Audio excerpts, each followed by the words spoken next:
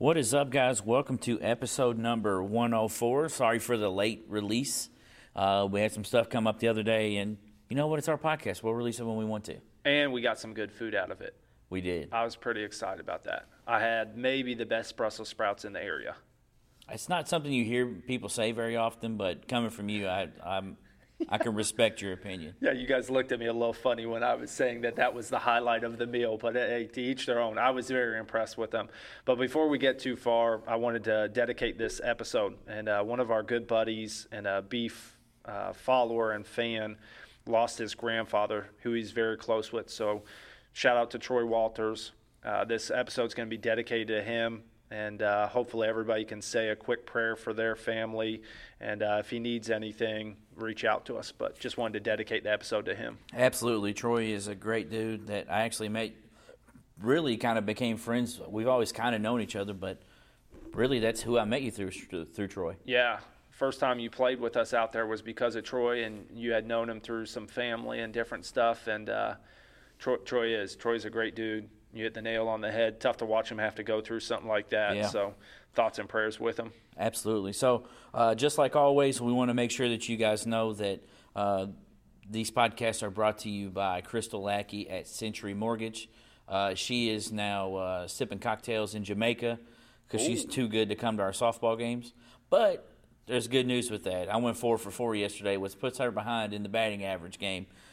For the season. Percentages or? Percentage and amount of hits. But the amount of hits doesn't really matter. But percentage, she's behind me by like 200 points now. Yeah, that would be a power move early on if you were doing total hits with having her miss weeks. Yeah, I mean, I'm not going to count. We're going to count percentage. So batting percentage. Yeah, batting percentage. I'm actually second on the team in batting average right now. So Parker's only not gotten a hit twice. It's 12 for 14 on the season. I'm, what was it? I think I was 7 for 14. That's pretty impressive. So, shout out to Parker too. That's very impressive. Oh yeah. Who's keeping these stats? We write them down. Brock writes them down at the end of the game. So Brock has no dog in the fight. Yeah. So it's but so she's there. She's gonna say, "Oh, it doesn't count because I'm not there." But I went 4 for 4 yesterday, and I have my whole team to vouch for it. So. Video documentation. We need the video documentation. Oh, come on out there and video it, dude. Yeah. You're too busy playing open gyms. Come out there and video the softball games. I didn't play too well last night, so that probably would have been better for me. But just like Crystal told us, rates are good right now. This is a time to, if you need to refinance or you need to get a mortgage, this is the person to hit up. You can get in contact with her. Phone number 502-615-0743. Check her out online, centurymortgage.com/C, Lackey, ACKEY. As always, Century Mortgage is an equal housing lender, MLS number 3925. Crystal Lackey, MLS number 1735979. And this is what I want you to do. I want all of you out there listening to this to pull out that wallet and pull out that purse. And I know what you're thinking. Where's this guy going, right? I want you to grab that little card in there. And I know you're wondering, hey, how do all of our listeners have the same card? Because if you listen to Beef's Beef, you've got a friend card. And I just want to say, if you need a mortgage or to refinance and you don't hit up our good friend Crystal Lackey, I want you to rip that card in half. I want you to dispose of the evidence so that we never see it again, because you're not a true friend of the podcast if you don't hit her up. I totally agree with that. Yeah. And you know how much he and I agree. Very often. Yeah. Every 5 episodes. Yeah. Yeah. Just something like that. Yeah. So I guess, you're not going to interrupt me this time for your intro? I didn't want to interrupt you. I wanted to be polite because I thought we were agreeing on something again, but obviously I was wrong. It was the first time for everything. BJ finally didn't interrupt me. And on episode number 104, we're keeping the trend. We're going back in time. We're going to give you some factual evidence about the number 4. And I got a great response last week from Daniel Grimes. I could tell he was really enjoying what I was bringing to the table. So we're going to double down and give him some more knowledge on the number 4 this week. Number 4 is the smallest composite number. Number 4 is very popular because there's 4 corners of the world: north, south, east, and west. It's also a fun game. I don't know if you ever played. Wait, are you a flat earther? Well, no. Okay, go ahead. Sorry. Have you ever played 4 corners, though? The game? Yeah. Yeah, where you bounce the ball. And, yeah, it's fun. Classic. Very, very good game. Wouldn't be possible if you didn't have those 4 corners there. That's not true. You can play 2-square. No, 2 square isn't the same, bro. 2-square is not as good as 4 corners, but 2-square is just as good, just in case you don't have more than one You know friend. what 2 square is? 2 squares Poor like man's volleyball. 2 squares like playing Madden against the computer. That's most of the time what I do. No, you don't do that, bro. You play against humans, and there's a lot of trash talking involved. Same thing with 4 square. You play against humans, can't play against the computer. 2-square, you play with another person. Yeah. 4 is better than 2. 1. 7. I guess. Anyways, back to the number 4. Chinese, Vietnamese, Korean, and Japanese, shout out to all our Asian listeners, you know what it is, are superstitious about the number 4 because it's a homonym for death in their languages. Now, that was very interesting that in all of those languages it was a homonym, but hey, that's the factual evidence I'm presenting today. 4 fundamental freedoms, you might have heard of those. Franklin D. Roosevelt was famous for, well, not the only reason, but one of his famous writings: freedom of speech, freedom of religion, freedom from want, and freedom from fear. A lot of you have those. Some of you should be scared of me. That is the truth. Now on to the next one. In computing, 4 bits equals a half byte, and a half byte is called a nibble. It's very interesting that in computer terms, they talk about food. The guy who created that must have been hungry and probably was a good friend of mine because I'm always hungry as well too. And you only eat half your meals? No, that's not true. You just saw me crush $19 worth of food Wednesday evening.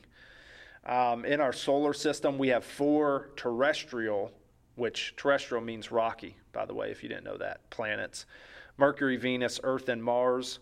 In our solar system, we have 4 gas or ice planets: Jupiter, Saturn, Uranus, and Neptune. I brought the heat this week, and I've got a lot of facts for you. 4 of Jupiter's moons are visible from Earth. They're called the Galilean moons. The mammalian heart, I can't pronounce that correctly. Mammals have a heart that consists of 4 chambers, though. Okay. And I know if you have a heart out there, you should have 4 chambers in it, hopefully. All insects with wings, except for flies, have 4 wings. That kind of surprised me. I don't know why that surprised me, but I just feel like you don't see 4 wings on a lot of insects. Yeah, all of them except for a fly. Yeah, this is true. The only one that irritates me are the flies. In the common ABO blood group system, there are 4 types of blood: A, B, O, and AB.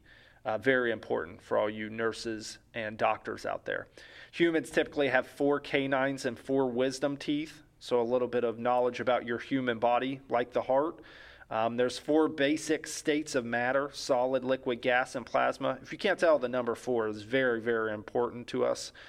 In physics, there are 4 fundamental forces: electromagnetism, gravitation, weak nuclear force, and strong nuclear force. There's 4 bases. Onto the sports. I know you love the sports the most. Yeah, the last parts are when I went to sleep in school. Yes. I'm not going to say anything. I did sleep on occasion. 4 bases in baseball or softball. I put the softball on there just for you all. Hey. 4 balls equals a walk, or a base on balls is what some people would call it. I call it a walk. Most runs scored on a single at-bat is potentially 4. Correct.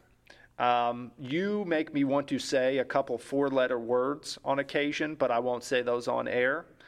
I don't think that has anything to do with baseball or softball. Is that one of your facts? That was. I wrote that in there just trying to gloss over it, but obviously it was highlighted, so I needed to feature it. 4 is the only number whose name in English has the same number of letters as its value. That one was pretty cool to me. That's not a bad fact, actually. No, I thought that was very cool. I don't know why I thought it was so cool, but when I read that, that was one that I thought was awesome.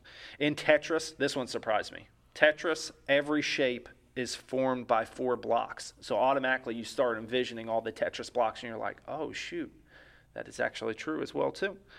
The number of strings on a violin, viola, cello, double bass, quattro, and a ukulele is 4. So all you musicians out there, you would know that. The 4th major album was simply named by 4 different people. The British band Block Party, not very knowledgeable about their music, to be 100% honest. Your personal favorite band, some would call it a boy band, some would call it a man band, One Direction, Beyonce, and my personal favorite on that list, Foreigner. So why you would name your 4th album 4? Probably because it's your 4th, but I think they could have got a little more creative. Wait, that's what all those people did? Yeah. I'm not really a fan of any of those people, so. Not even Beyonce. No. I'm sorry. I'm sorry to all the people out there listening, and especially to my good friend Jay-Z. 4 seasons, 4 classic elements, leap year every 4 years, 4 directions, 4 suits on cards, 4 nations of United Kingdom, 4 Ninja Turtles, the Fantastic Four. The Beatles were called the Fab Four, which insinuates that there was 4 people in there. Michigan had their own Fab Four, and there's 4 years. Michigan had the Fab Five. No, Fab Four. They had the Fab Five. No. You're not taking out. It was the Fab Five. Okay, I tried to slide that one in quickly. I call them the Fab Four. Why would you call them Jimmy the Fab King Four? was not a Fab Five. He was coming out of high school. Well, to each their own. 4 years between Olympic Games, and then last cool fact for you. There's one place in the United States called Four Corners where you can actually stand in 4 states at one time. You can stand in Colorado, Utah, New Mexico, and Arizona. So I think one day we need to do a podcast from there. Yeah, I'm sure it's not packed or anything. No, never. And probably great sound quality on there as well, too. What was the other one I wanted to say something about? Oh, no. You said one of those things at the end there. Let me see here. I'll tell you because I was... Well, this is the other good news while you're looking at it. Oh, the Olympic Games. Yeah. There's 4 years in between summer and Summer Olympic Games. Yes, that is true. So there's 2 years the only in between important Olympic Games. Yeah, I mean, really, the Winter Olympics is only good and cool runnings. Very true.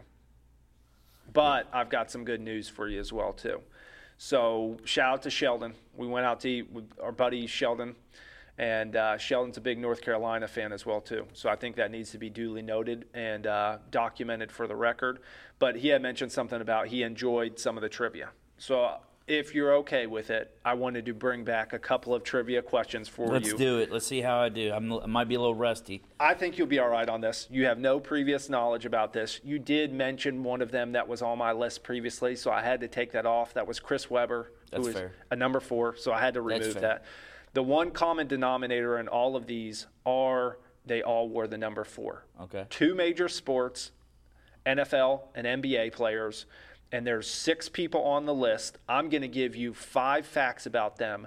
I don't want you to guess it until the end because we want the listeners at home to guess as well too. But when you know it, make sure you... Wait, so this is only one person that I'm going to give the answer to? So there's 6 different ones. 6 people. Each person has 5 facts to it. What I'm telling you is don't spout out the answer because somebody at home might not know it when you know it, but make sure you keep in your head what fact you got the answer on. Okay. You know what I'm saying? So first one was born in Gainesville, Georgia. A lot of these I tried to put where they were born because I feel like that's important. You got to give a shout out to their hometown. Fact number 2 for them. In 2006, Atlanta Falcons running back Warrick Dunn donated a home to his family. Very intriguing fact to me.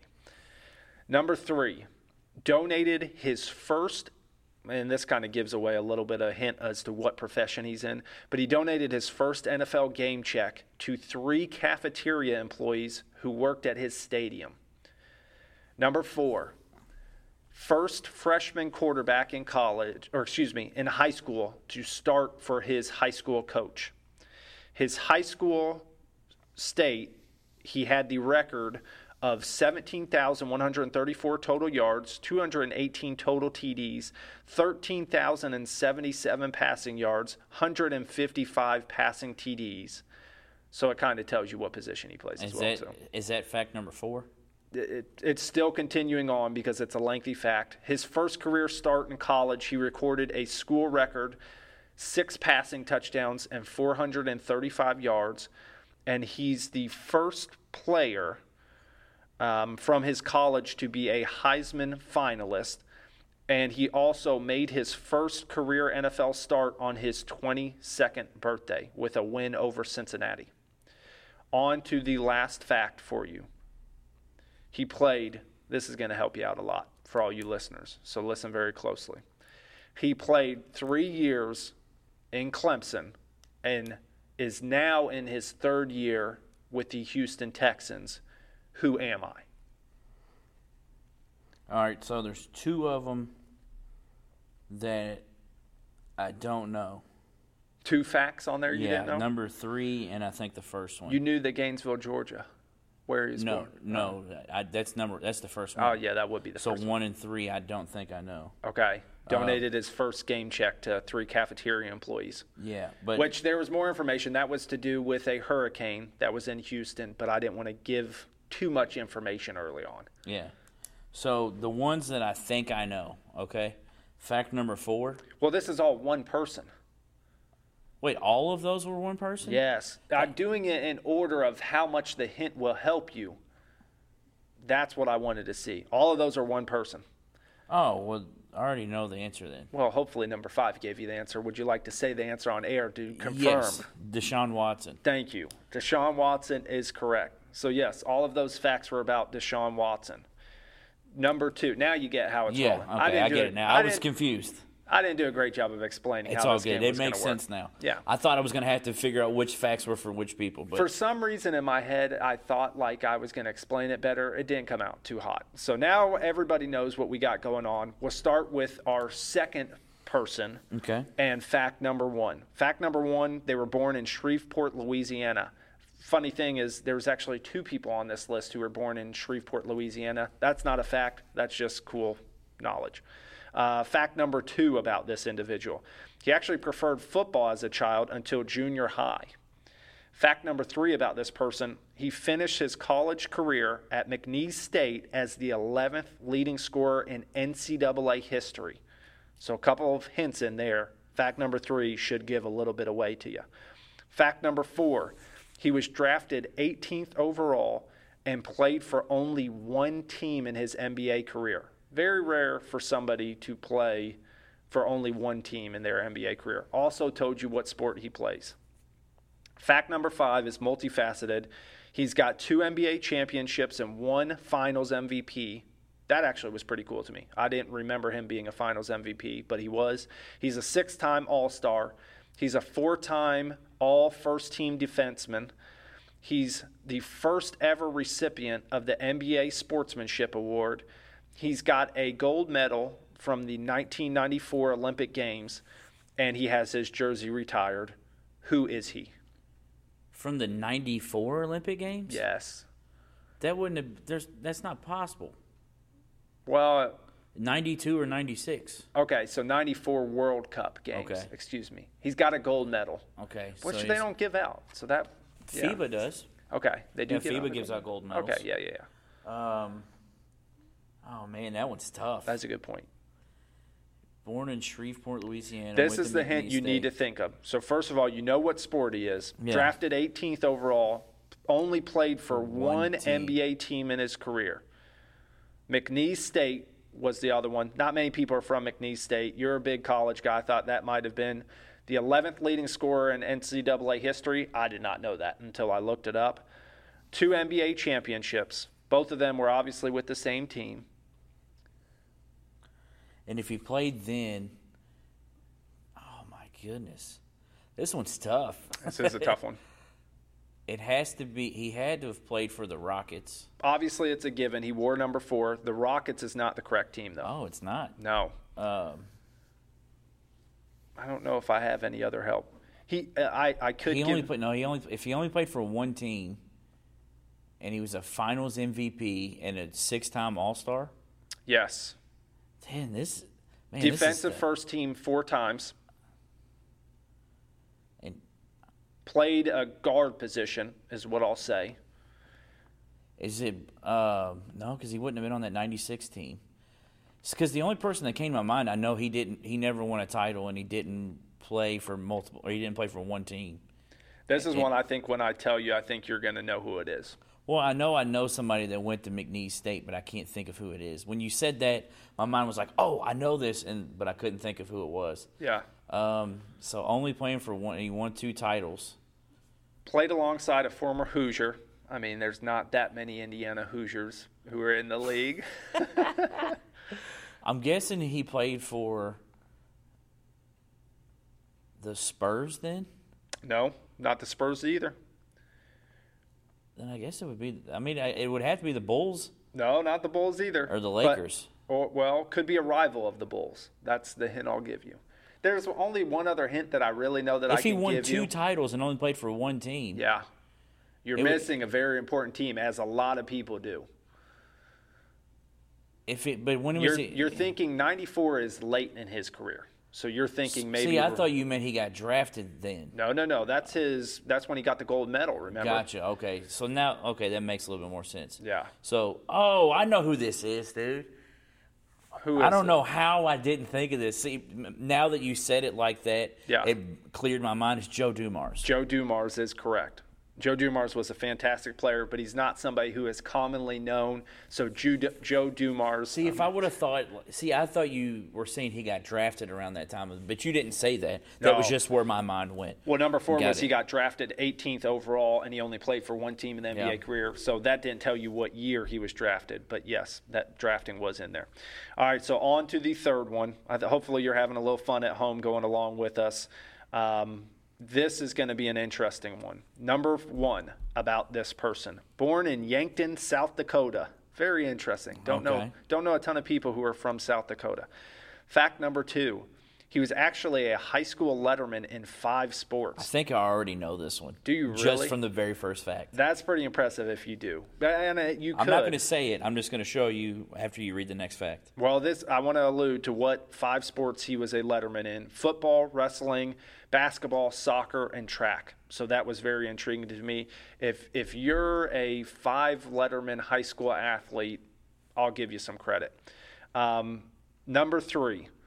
Has played, and we're gonna get a little more hinty on this one, has played in 5 Super Bowls. Fact number 4. This one should be a dead giveaway to most people. He's the oldest active player in the NFL currently and 4th oldest NFL player of all time. Fact number 5. He's the NFL record holder for most points scored at 2,600 points, most postseason points scored at 238, and is the only player in NFL history to ever score over 1,000 points for 2 seasons, or for 2 teams, not for 2 seasons. Who am I? All right, I thought it was somebody else. Uh-oh. Until you started giving other hints. Yes. But I'm going to go with Adam Vinatieri. Adam Vinatieri is correct. I was going to ask you had to know from the points what position he played. When you said the first thing, and then I was like, wait, I don't know if he's that number. And then when you started giving more facts, at first I thought it was Carson Wentz. Oh, I don't know where he's from, to be honest. Didn't he go to like South Dakota or North Dakota State or something? Yeah. So that was where my mind was at first. I think he might have been from that area too. So that could have been, yeah. And keep in mind, everybody listening at home, all these players wore number 4. That's the significance. That's where these players come from. So you're 3 for 3 so far. Yeah, you took a little while on the Joe Dumars one. You ended up getting it. We'll give you credit for that. On to number 4. We'll go 2.5. Yeah, 2 3/4. We'll give you 3/4 because I gave you an extra hint, but you still got it correct. So 2 3/4. Born in Melrose Park, Illinois. Fact number 2. Current film producer, but he is also the VP of basketball operations for the Dallas Mavericks. I didn't know that first part of that fact. I didn't know he was a current film producer. But obviously this is kind of telling you maybe what sport he played because he's the VP of basketball operations for the Mavs. Number 3. Held the college he attended scoring record for 11 years before it was broken by Alondo Tucker. I put that name in there intentionally because I don't know if everybody at home is going to know that, but that should be a big hint too. Fact number 4. He played 15 seasons in the NBA. He has 1 NBA championship and 2 NBA All-Star appearances. Fact number 5, he played for 4 teams: Phoenix, Dallas, San Antonio, and Boston. In my opinion, this is probably the toughest one to guess. Who am I? And that was in order of the year or the teams that he played? That was in order as well, too. Okay. Yes. Phoenix. Who were the other teams? And the other hint I'll give you, he was not in Phoenix for very long. So Phoenix, Dallas, San Antonio, and Boston. Obviously, he finished his career in Boston, probably not well known for being a Boston player. Didn't play very long in Phoenix. Think of Dallas and San Antonio is who you need to key in on. He's from Melrose Park, Illinois, which is, I think, right around Chicago. Correct. He obviously wore the number 4. Alondo Tucker, I believe, went to Wisconsin. Okay.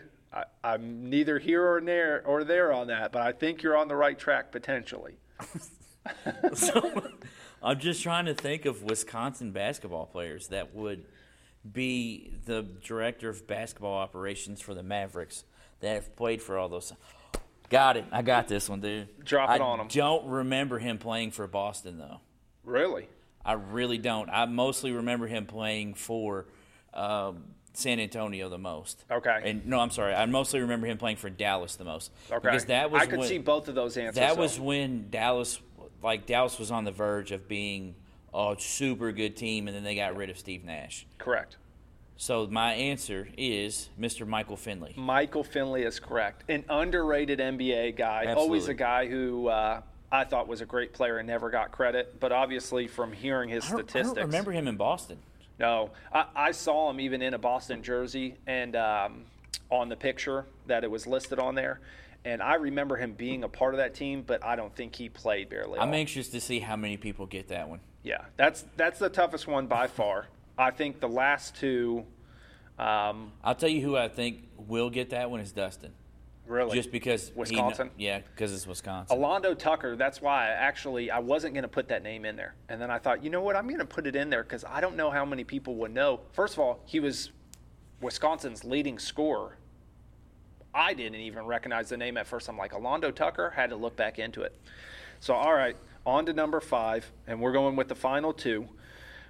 This gentleman was born in Gulfport, Mississippi. This one I know, and you don't have to give me any more. Okay. But you can read them, but I already know who it is because it's the only number 4 you haven't mentioned. I tried to slow play this and give you fact number 2. His middle name is Lorenzo. That was very intriguing to me. Very shocked when I saw his middle name was Lorenzo. Fact number 3. He started as an 8th grader. So once again, going back to the varsity letters, he earned 5 varsity letters for football. That was pretty impressive to me. Fact number 4, only received 1 college scholarship offer. I'll give you that college because these hints haven't been that great, but it was to Southern Mississippi. I was right. I knew who it was. Fact number 5, he played 20 NFL seasons. He has, and this is no shots taken here, okay? No shots whatsoever. He has the most career pass attempts, the most career interceptions, the most times sacked, the most fumbles, and at one point in time when he retired, he did hold the record. So I got to give him a little bit of credit. He did hold the record for passing yards, most passing TDs, and quarterback wins. Also, I wanted to drop a fact number 6 on you. He's an avid picture taker. Who am I? I love fact number 6. Oh, yeah. Fact number 6 the best one. I knew it, and that one I did actually know on the first one. Yeah. I was waiting for that one. Right. I was waiting for that one. So I'll give it a couple seconds just to let everybody else at home say, oh, yeah, this is Mr. Brett Favre. Probably the most famous number 4 of all time. Like when I first thought of this idea, I'm like, who? And I'm like, you have to do Brett Favre. Yeah. He's famous for being number 4. So do you still have the facts that you have for Chris Webber? Or did you completely take him off? No, I changed it up because I switched, actually, multiple people on here because I wanted to do a balance of popular people as well as unpopular people. But we've got one last one for you. Oh, nice. I thought that was the last one. No, this is number 6. And number 6 is my personal favorite on this list. So that's a hint in itself to all the listeners out there, okay? This is our second guest, or person who was born in Shreveport, Louisiana. Number 2, his name was misspelled on his birth certificate by the hospital. What in the world is going on, man? But funny story about it. His parents told them what they wanted his name to be. They didn't spell it. Came back on the birth certificate. It was misspelled. Very intriguing to me because whenever I saw his name spelled, I always wondered why it was spelled that way. Well, now there was a little bit of clarity shed on that situation. Fact number 3, he is a Naismith. I don't know what's going on with my speaking today. He's a Naismith and Wooden Award winner in college. Fact number 4, he was selected 4th overall, but was traded for a college teammate ASAP. That's the biggest fact I've given you so far. Drafted 4th overall in the NBA, but traded for a former college teammate. Fact number 5. That one gave it to me, by the way. Yes, that is a good hint, in my opinion.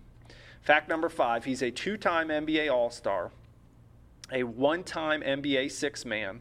He scored a career high of 51 points on 2 occasions in his rookie season. That was kind of interesting to me, too, because 51 points is a lot. Yeah, that's a lot to do in the NBA. Who am I? So you want me to give them a little bit of time again? Because I know this one. And the only reason I know is because I remember that draft. And I'll even tell you all who he got traded for. Yeah. Go ahead and drop that knowledge for him because I was going to ask you if you had any more hints. He was drafted originally by the Raptors. This is correct. And he was traded for his teammate, who was drafted by the Warriors. Also correct. His teammate was Vince Carter. Yes. And his name is spelled weird, and I always wondered how to say it because you hear some people say Anton, you hear some people say Antoine. Yep. So you never know, but I guess his name is Antoine. It is correct. I always pronounced it Anton as well, too, because of how it was spelled. So the Who Am I, number 6, Antoine Jamison. Former Tar Heel. And that also gave it away because I knew you had to throw at least one North Carolina guy in there. Former Cleveland Cavalier as well, too, even though that was past his prime. But, yeah, Antoine Jamison. That was a good one. That was fun. Yeah. Yeah, so you should do this every time. That was a lot of work. I'm not going to lie. That took me, as you can see in my 4 pages of intro notes there, that took me a while. It was well worth it. Hopefully the juice was worth the squeeze for you at home as well, too. I had a lot of fun doing it. There were some facts in there that I did not recall. Hopefully you guys got as many as beef, too, with 5 3/4 there. Yeah, I'll take it. Yeah. So we're bringing something back this week. We don't have any skins in the game yet or hairs in the game, I guess you could say. Right. Which we'll probably do in the near future. We just haven't came up with a great idea for it yet. I've been cooking, and I just haven't had any great ideas cooked up. I still haven't cut my hair yet because I don't feel like it's long enough. Yeah. Are we doing it next weekend, or are we waiting? You're still waiting? I can't do it next weekend. I'll be in Nashville. Ooh. Yeah, I'll be subtle flex there, bro. Yeah, weird flex, but okay. No, I'll be down there for the Louisville game. Well, also subtle flex. No, I mean I've had the tickets for a while. Oh, well, okay. Just keep flexing then. By the way, I'll go ahead and inform you on air. Yeah. You will be able to go to your first game at Cardinal Stadium tomorrow. Oh, nice. I just got the text from Parker that says the ticket is available. Do we sit by the cheerleader section? No. Okay.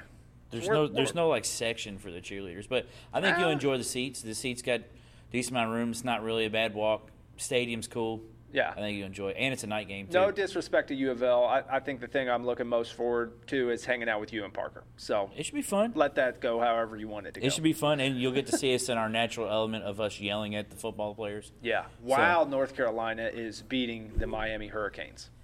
Speaking of that game. Yeah. I'm going with my first game back of the lock of the week. I'm taking that game. Going the college route. I am. Picking against my favorite team. Well, you just gave it away. I hadn't said which way I was going with it.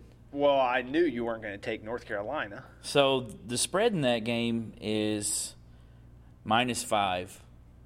Yeah. For the U. I thought the U was more impressive out of the two teams.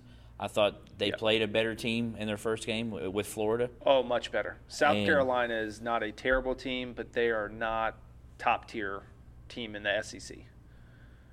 And Florida is.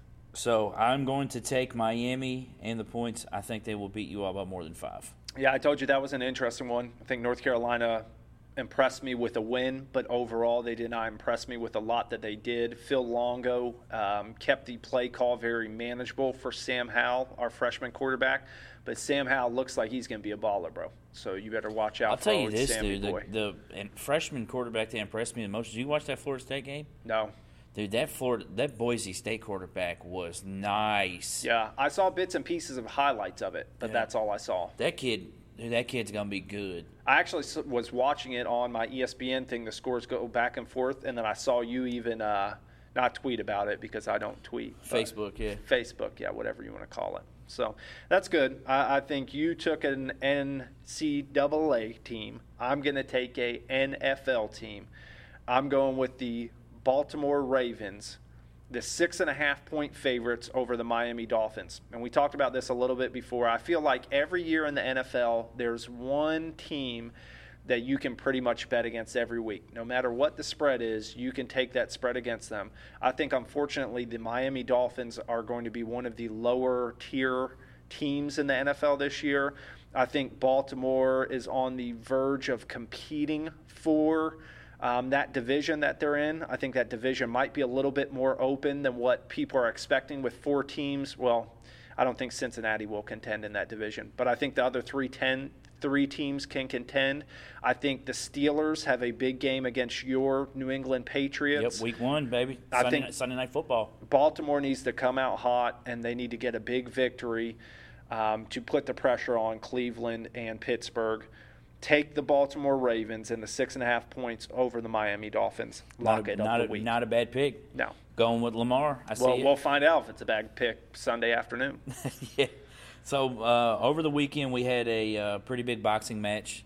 We had the Campbell Lomachenko fight. Yeah. So I wish we could have gotten Grant on here because I know he would have loved to talk about it. I bet he was hyped. I was not. He was actually not hyped. Really? He thought it was going to be a blowout. No, he was not hyped because he had to work. Oh no. Yeah.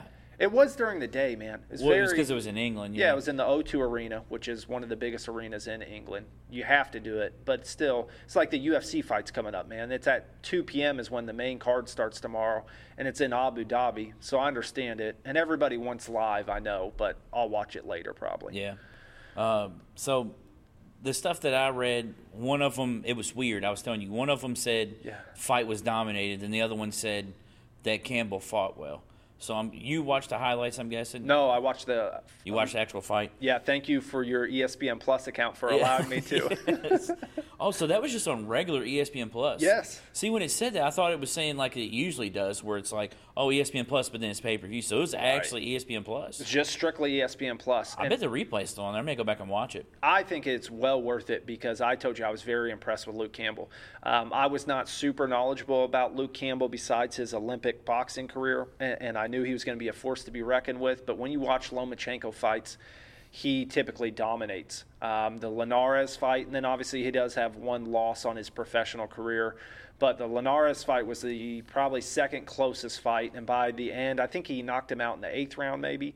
By the end of that fight, Lomachenko was dominating. So Luke Campbell might have put a recipe for disaster out there against Lomachenko because he used his jab. He was a much taller, longer fighter. Lomachenko has always had phenomenal footwork, but yes, I thought it was a lot closer than what many people speculated or said. Yeah, I mean, Grant was pointing stuff out to me because the way that you and I can point out stuff about basketball games to people like him that like watch games but don't like study games like we do, I guess, right? Or just see games the way that we do. He was doing that with me with boxing, which is awesome for me because I love to be able to learn stuff like that. Right. And he's just like, oh, look how he's using his jab here and stepping. I'm just like, then I would have never seen that if you didn't tell me. Yeah. Lomachenko only had one knockdown in the fight, and it was a power body shot and a looping hook, I believe, right-hand hook that put him down essentially. And Campbell handled it well. He did have him hurt at the end of the 5th round as well, too, with a body shot again, too. But, man, Campbell impressed me. That was my biggest takeaway is I knew what Lomachenko was bringing to the table. I'm impressed with Luke Campbell. Luke Campbell is going to be a guy who I'm going to watch the rest of his career because of this one fight, and I think that's the rub, quote-unquote, he was hoping for with fighting Lomachenko. But, man, much, much bigger fighter. Now there's a couple of fights on the table for Lomachenko. It'll be interesting to see where he goes, but I don't see a loss coming in his near future. Yeah, I mean, hopefully he brings excitement back to the sport to where more people want to watch it. I mean, I think the heavyweight, the super heavyweight or whatever it's called in boxing, is what's bringing it back now with Fury and your other guy can't think Wilder of and Ruiz and Joshua. Those guys are bringing them back right now.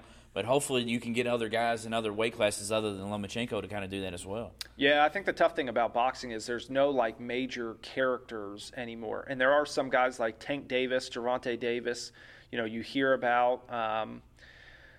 I don't know. It just doesn't seem like Fury's a pretty good character. Yes, Fury's probably my favorite quote unquote character. The storytelling is not great in boxing. That's what surprises me. Like when you watch a UFC card or a fight, I think the storytelling is phenomenal, and I think that's a big part in fight sports and any sport in general. But especially with fighting sports where you fight, maybe every 4 months, maybe every 6 months, maybe once a year on occasion. So, yeah, you got to stay relevant. And I think there is a lot of good boxers out there. There's a lot of quality boxing going on. Just the storytelling is lacking.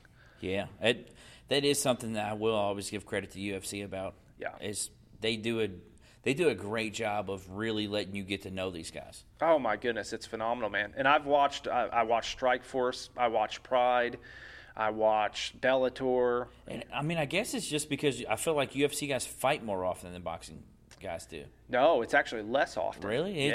Well, it depends on the fighter, to be honest. Yeah. I would say the most I've seen a fighter fight in a year in the UFC was maybe 5 times. Probably. You typically, if you're an elite level fighter, because you're going to take damage, man. That's the thing about the UFC is rarely are you going to go in there and not take any form of damage, even if it's breaking your hand on somebody else's head. But typically you're going to fight twice a year for, upper echelon. 3 times in a year is a good year. All depends on what your division, who's emerging, how all that stuff goes, how the contractual obligations go, because you get to choose who you fight. That's the cool thing about UFC is they'll put a offer in front of you. You can either say yes or no to it. Now, obviously, UFC kind of has the final word to that. But yeah. So speaking of UFC, there was a UFC fight this past weekend, right? Coming up. Oh, coming up. Mm-hmm. Who we got coming up this week? So in my opinion, and it's actually tomorrow, I told you it's during the day. The early prelims start at 10:15. So if you want to watch that, I think those are on ESPN Plus, and then the secondary prelims are after that. But it's a pay-per-view. I almost just forgot what a pay-per-view was there for a second. But it's a pay-per-view card. It comes on at 2 o'clock. I saw Buffalo Wild Wings is playing it, so if anybody needs a free place to watch it, I guess it's not technically free, but B-Dubs is an option for you. A lot of good fights on the card, but 3 that I wanted to feature briefly. So the one that I am most excited about, besides the main event, is probably going to be my girl JoJo Calderwood versus Andrea KGB Lee. And JoJo is kind of one of the original breeds of the women's martial arts, and Andrea Lee is a new up-and-comer. I think that's going to be a phenomenal fight. I really want JoJo to win that fight. Unfortunately, I'm going to have to take the favorite in that fight and give that fight to Andrea KGB Lee. The other fight that I'm very excited about is going to be fight number 2 on Edson Barbosa versus Paul Felder. That's a very interesting stylistic matchup. That's also a fight that's going to be the second time that has happened. So will it happen like the first one happened, or will it go a different way?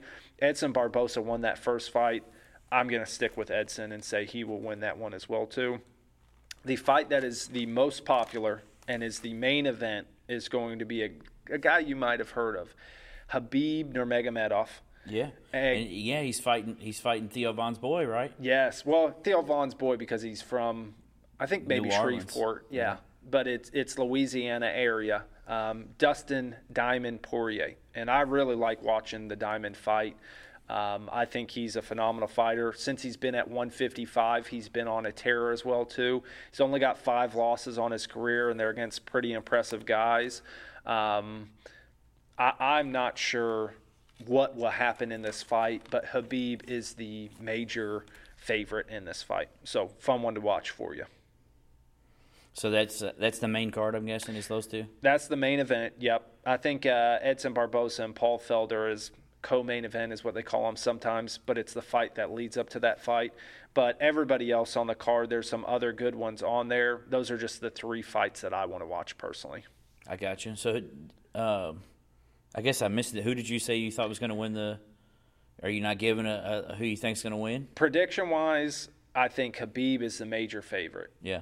And I think Poirier is what we like to call a live dog. I think for the amount of money that you could win back, I think it's worth putting a 20 on him. I think he's like plus 340 was the last time I saw it. So that's why I say he's a live dog. But, man, I've watched 25 people wilt under Khabib's pressure. And I don't see Poirier changing that right now. I will be cheering for Poirier. I want Poirier to win. This is a belt unification as well, too. So Poirier has the interim title because I don't know if you remember watching Khabib's last fight against Conor McGregor. Yeah, because this is his first game back from suspension. Yes. Or first fight back from suspension. Yes. So it'll be very interesting to see how all that goes. Ring rust hasn't phased Khabib in the past, but I think the money has to fall where it falls. Would you say he is the strongest or the best UFC fighter pound for pound right now? Yeah, I think you have to put him in the conversation. I think you have to put John Jones in the conversation. But even with how Bones has kind of struggled his last couple fights, you still would put him up there? Yeah, because even though the fights have been closer than what you remembered, he's still winning. Man, he can win in any form or fashion. He can win by submission, he can win by outpointing you, or he'll knock you out. I think the funny thing is the third guy on that list is a guy who not a lot of people may have heard of. He's the 125 and 135 pound champion right now, Henry Cejudo. So he's a guy to watch out for. But, yeah, I'd put Khabib at 2, John Bones Jones at 1, and Henry Cejudo at 3. Nice. Yeah. So you mentioned something about this earlier with the FIBA stuff. Right now we got the FIBA World Cup going on.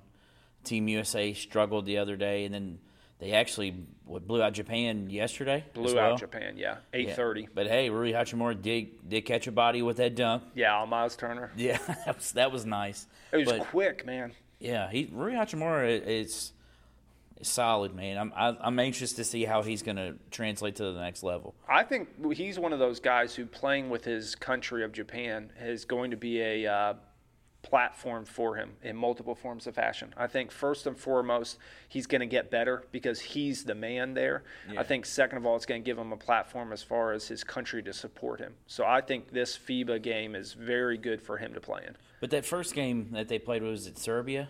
Czech Republic. And they honestly should have lost. Well, no, Czech Republic, that was actually a good game, but USA ended up dominating towards the end. Czech Republic was actually up 9-7, and then it kind of turned. So I'm thinking of the Serbia game. You're thinking of Turkey. We haven't played Serbia yet, unfortunately. So who was the game that they played in overtime that they missed 4 straight free throws? That was Turkey? Turkey. So first game was against Czech Republic. Czech Republic, this is their first time in FIBA games. So not a good sign for the U.S., right? And then the only NBA player that I recognize, I want to say the only NBA player on their roster, but the only one I recognize was Tomas Satoransky, who he was the backup for John Wall last year. He actually did have some very meaningful minutes last year for the Wizards, but not a guy who you would think is elite NBA talent level. And they just played good team ball. They exposed some of our weaknesses on the offensive end as well as defensive end, which surprised me as well too. And Turkey took advantage of it. So, yeah, second game against Turkey, we actually came out hot. Turkey came out slow. Turkey does have a very good roster. They got my boy Cedi Osman. Yeah, I was about to say, because he missed some of the free throws at the end. He missed 2 of them, and he did not play his best basketball, man. I was not very impressed with Cedi. They got Ersan Ilyasova. They've got 2 other guys, too, but I forget off the top of my head who those other guys were as well, too. But, yeah, they struggled mightily. Turkey 100% positively had us beat and should have won that game. If I were Turkey, I would have been very disappointed with the outcome of that game.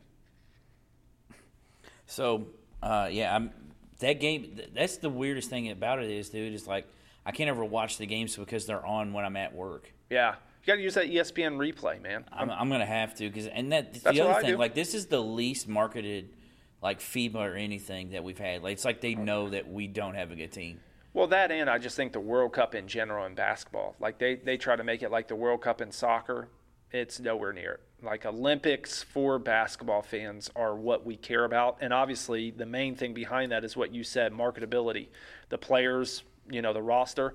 I think I had mentioned this before, but in those games that they played in Melbourne and in Australia, the games before the actual tournament, they sold out 50,000 tickets. They were giving out refunds for those. That's nuts to think of a 50,000 seat arena. Oh, it blew me away when I saw it. You'll think about this tomorrow when you're at the game. Right. Louisville Stadium. Right. Stadium holds 62,000. Right. Well, that's what this is. And this is a stadium. It's not outside, right? No. So it's an arena, which is nuts to think about. But it is for soccer, I think, which I thought was called stadium. I guess it would be kind of like the Carrier Dome, but see, that's the thing. Most of the time when you think of an arena, it's all chairback. Yeah. And that's what I'm talking about. Think of it when you're at Cardinal Stadium, Mark, because Louisville's the only college team. Here's another flex for you. It's the only college team that has all chairback seating in football. That's pretty cool. Yeah, we're very spoiled. So you go to away games and it's like you go to Kroger Field, bleachers. I went to Notre Dame Stadium, bleachers. Yeah. I heard that stadium actually is pretty cruddy, to be honest. It's literally like a bunch of park benches with no back on them. Which is part of the nostalgia. You know what I mean? There's a lot of history there. But that's the thing, though, man. Like going there, like going to the Krog, there's no history there. So like them having crappy seats, it's like this is just a dumpy stadium. Yeah, but going to Notre Dame, it's like, okay, yeah, like this is still pretty cool because it's like, hey, this is where Rudy played. I feel like really. I feel like they have enough money too where they could upgrade some of that facility. Both of them do, and that probably help their recruiting as well too. Which not that they need it, but wouldn't hurt anything. Yeah. But anyways, let me finish that thought too. Yeah. They were refunding tickets because of originally when they were selling these games, they were listing some of the players who could have potentially been on the team: Steph Curry, James Harden, LeBron James, Anthony. So they're refunding these tickets. It was still a sold-out arena, still people full to the brim, and they're still refunding people. I was like, man, I would personally not have refunded it. But yeah, they don't get to see many NBA athletes over there that often. And then playing against their hometown heroes. You'll get to see two of them this year. Yeah. So the power rankings just came out as well, too. And they have Serbia at 1, they have Australia at 2, and the U.S. at 3. We'll see. I mean, just like Jordan said back in the day, when they were going to Game 7 with the Pacers, you still got to come through Chicago. Yeah. You still got to come to the U.S. You still got to take us out. I know we struggled, but you still have to beat us. 100%, and there's a lot of pressure involved with all of that. I think we've got a decent matchup in playing Greece as well, too. I think they obviously have some important pieces, Giannis being one of them. He's kind of okay. Mr. Antetokounmpo, the current MVP of the NBA. But that video of him dunking the other day and his brother reacting on the bench was so funny. I don't know if you saw that. Yes. It was so good. You might have been the one that shared it. Thanasis, I think. I forget which one it was. But, yeah, four brothers. They just don't have that great of a team, though. Yeah. So I think we'll be okay in that game, and then it gets interesting. Yeah. So, yeah, must-win situations. Hopefully USA can pull out a victory. We need Jason Tatum. I told you, we need him to score. And with him going down late in overtime. Yeah, they said, maybe 2 games? Yeah, should miss 2 games.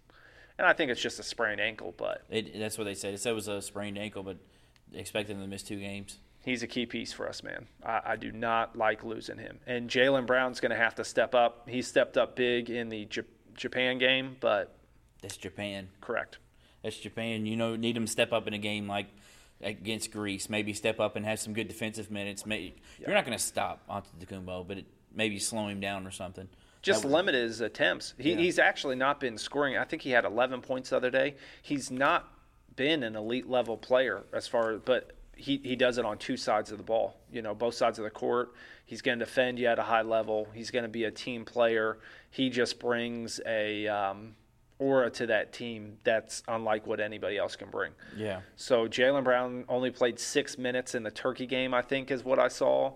He's going to probably get 25-plus minutes in the Greece game.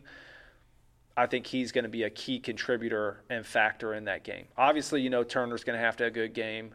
Kemba's going to have a good game. Donovan's going to have a good game. But with Jaylen Brown stepping up, should help us to a victory. Yeah. So something happened yesterday that I did not think was going to happen.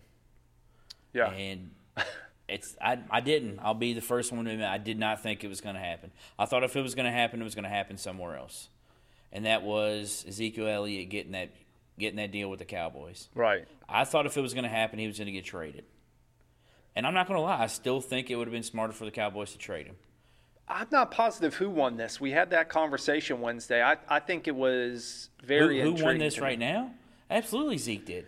Well, he won because he's got the guaranteed money. Yeah, I what did he get get? that. $50 million guaranteed. $50 million guarantee is what I'm hearing. I never know. 6 years, $90 million, highest, and that's an extension. Right. So he's still got to play through this year, and then his contract starts the next year. So it's essentially a 7-year deal. He will be with the Dallas Cowboys unless they trade him for 7 more years. That's what is the bad part to me. The $90 million is not that much to me. $15 million per year, I know, is a lot for a running back. I don't think that's unheard of because you look at the franchise tag for somebody like Le'Veon Bell before. $11 million last year, I think it was. Yeah. So you're paying a little bit over that, and he was wanting out of that contract. So when you're talking about, and unfortunately I hate to say this, but Ezekiel Elliott is one of the best running backs in the league currently, if not the. Here's the thing. When I say all this stuff, Yeah. I don't want people to twist this and think that I don't think Ezekiel Elliott is good. Yeah. Ezekiel Elliott is fantastic. You'll see in the segment we'll have after this how well you or how good you think, how good I think he is. Yeah. I think he is very good. But with the stuff that we brought up in the past, Ezekiel Elliott is 24 years old. He just turned 24 in July. Yeah.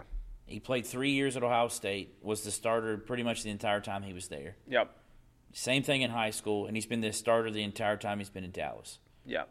The dude's got mileage on him. Usually, once they hit that 30-year mark, which I guess is what they're aiming for because that's 6 years from now. That's exactly what I was going to say, though.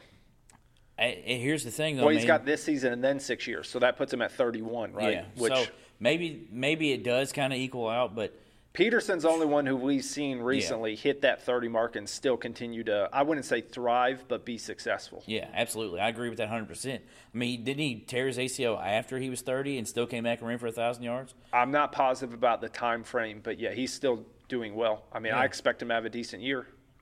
I mean, he's one of those guys. It's like Brady. You're going to have to show me you're not going to have a good year until you're not going to have one. You know what I mean? I'm not going to go against you. So like the Spurs or something, or somebody like that. You're going to have to show me that you're not any good anymore before we say you're not going to be any good. Yeah, at least myself. All those players or franchises are cerebral as well too, Yeah. and I would put him in that category. So the other thing is, man, is this Antonio Brown stuff. Yeah, came out fast and furious. It's first off, if you didn't get to watch Hard Knocks, No, Hard Knocks was fantastic. It always is. Hard Knocks is very, very good. yeah, I don't know if you've ever gotten to watch it, but Hard Knocks is one of the best made shows that there is. It's so good. yeah. I have seen some of it. I watched the NBA's association. I like those things as well too. I Yeah. just didn't follow up with this one. So this year it was the Raiders. So the Raiders, I will say this though, the stuff they showed on Hard Knocks, they did not show half as much that was coming out in the media, which to me just shows the media, just like everything, blows things out of proportion. Right. They showed the stuff that he was talking about with the helmet. To me, it didn't really sound that outlandish. They made it sound like he was being a child, and I'm only going to play if I – he was just like, look, I feel more comfortable in this helmet. I'll try other helmets, but this is the helmet that I want to wear. Right. And then they were like, well, we'll give you other helmets that are like that. And then he went and bought 10 helmets that were legal. So, like, it wasn't as bad as what they were saying. To me, there's two things with that. First of all, that's his own personal health. So I do think you have to protect the player, and that's what the NFL is there for. But that's his own personal choice. And then the other thing is from playing lower level athletics personally, there's a feel and a rhythm to everything that you do. Yes. And if you are being paid professionally and are considered one of the best in the world at what you do, and there's a slight adjustment that is throwing off your rhythm, man, I would do everything I could to change that. Yeah. So I understand a little bit where he was coming from with that whole situation. I agree if it was blown out of proportion, the things he was saying should not have been true, like he was never going to play football again. It does hurt his brand. He may have said that, but he never said that on Hard Knocks one time. Yeah, and it's posturing too. That doesn't mean it was necessarily true, but you posture that way, kind of like Jerry Jones was doing with the Zeke thing, making it sound like he wasn't going to sign a deal so that way they have the leverage. Man, that's how this game works. But yeah, I think it was sad to see it was blown out of proportion, and then now all of a sudden we get all these new things that come out as well too. What happened? So when he was doing that helmet stuff, there were practices that he missed. Correct. But he also missed it because he had frostbite on his feet. Which, for those of you that don't know, he got in the cryogenic chamber, didn't wear the correct footwear. Huh? In France. Yeah, in France when he was on vacation. Didn't wear the proper footwear, got frostbite on his feet, looked disgusting. Yeah. And that was why he missed a couple of practices. Right. So they came out and said, well, actually it was because of the helmet. You saw this guy's feet on Hard Knocks. They were disgusting. Yeah, I didn't think it had anything to do with the helmet. I get that's their right to say that, but I didn't think it had anything to do with that. They come out Wednesday, and they give him this piece of paper in his locker. And it says, hey, we're going to fine you for those practices that you missed. Right. And it was a drop in a bucket to him. Yeah. AB gets a little upset. Yeah. And, as he tends to do. He becomes a little emotional. Actually, this might have been Thursday when this happened. AB gets a little upset. And Mike Mayock is watching practice. And he gives him a little piece of his mind. Well, first thing he did was once he got the note, he posted it on whatever Instagram. social media. Yeah, he posted it on Instagram. And then he wrote something on there. I forget what it was, but something you wouldn't want said. Yeah. You know what I mean? And so Mike Mayock is at practice. And he gives Mike Mayock a little piece of his mind, to say the least. Says some colorful language, and then grabs a ball and punts it and says, "Find me for that." Yeah. Which I think there's three things involved with that. First of all, we haven't heard how the conversation originated there. Now, the conversation that came out today on how it originated. What? So Mike Mayock was at practice, and he was just watching practice. Antonio Brown was not happy that he was there because he was pissed that he got that letter. Right. Antonio Brown went out of his way to go say stuff to Mike Mayock. Shocker. Yeah, and gave him a piece of his mind. Again, I'm keeping this as PG as possible. Right. Called him some very colorful language. No, those things aren't very colorful, but they are a little salty. Yeah. Yes. Yes. He called him that, and he said some other things. And then he punted the ball, like I said. He was being held back by Vontaze Burfict, I believe it was. Yeah. And they said that it looked like it could get physical, but it never did. And then they did that, and Antonio Brown got kicked out of practice, and then they decided they were going to suspend him. Mayock isn't a little dude, but I think I'm probably taking AB in that fight. But they also said that Mayock never responded to him. He was just ignoring it. He was trying to let it de-escalate, and him doing that almost made Antonio Brown even more mad that he wouldn't respond to him. Right. So, which isn't his fault. I think that's the correct way to handle that situation. Absolutely. Yes, for sure. And they said that Mayock kind of, just like brushed it off, like, oh, blah, blah, blah, whatever, and kind of just walking away from the situation. Antonio Brown wasn't happy about that, so they suspended him. And then it comes out today that Antonio Brown got together with the captains of the team, arranged a meeting for the entire team. They didn't say if Mike Mayock was there. Right. They did say the entire team was there, and he was standing at the front of the room with the captains and had a heartfelt apology. They said he was very emotional, which of course he's going to be that way after he makes himself look like a fool the day before. Yeah. Which happens to all of us at some point in time. He also came out to the media and said some things that I thought were good for him to say as well too. But the question is, has the damage been done between he and Mike Mayock? Yeah. Did he say that? Is he sincerely apologetic of what he did, or is he sorry that he kind of got caught in the sense of now they were talking about there was ways, you hear of this guaranteed money, but there's ways that they could have avoided that money. So I wonder if that's what set the record straight, because he's like, I live and die on this money. I mean, he spends money pretty quickly. So for those of you that don't know, they signed a contract. He has $31 million guaranteed. Correct. But with his contract, there was a clause in his contract that said if he was suspended for contract detriment or conduct detrimental to the team for any of the first 2 games, I believe it was, or maybe any games during the season, then they are able to null and void that $31 million guarantee and thus null his contract and only pay him $1 million. Right. So, really I forget what the exact contract said as far as logistics of it, but it's 100%. If he acts out of line and they deem it to be out of line, then they can withhold that money from him. And be like, all right, cool, kick rocks. Yeah. Which I'd be happy if they did that because then he could come to the Patriots. Everybody was saying they were trading a 2041 918th pick for him, and wouldn't have surprised me if Belichick managed to pull that off. Yes. I think there's a lot of other teams in the NFL who would still take him even with the last 2 situations, but I think there's only certain teams that really can. Right. Like I think someone like Kansas City could. I think the Patriots could. I honestly think probably you all could.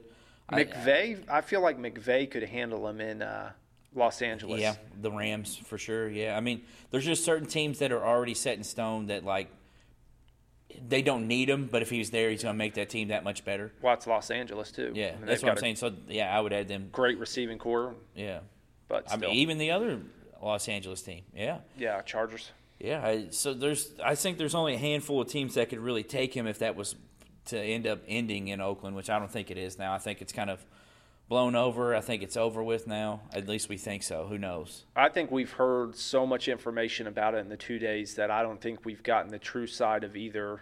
Neither. It's like poker. Neither side has really shown their full hand. So both of them are posturing.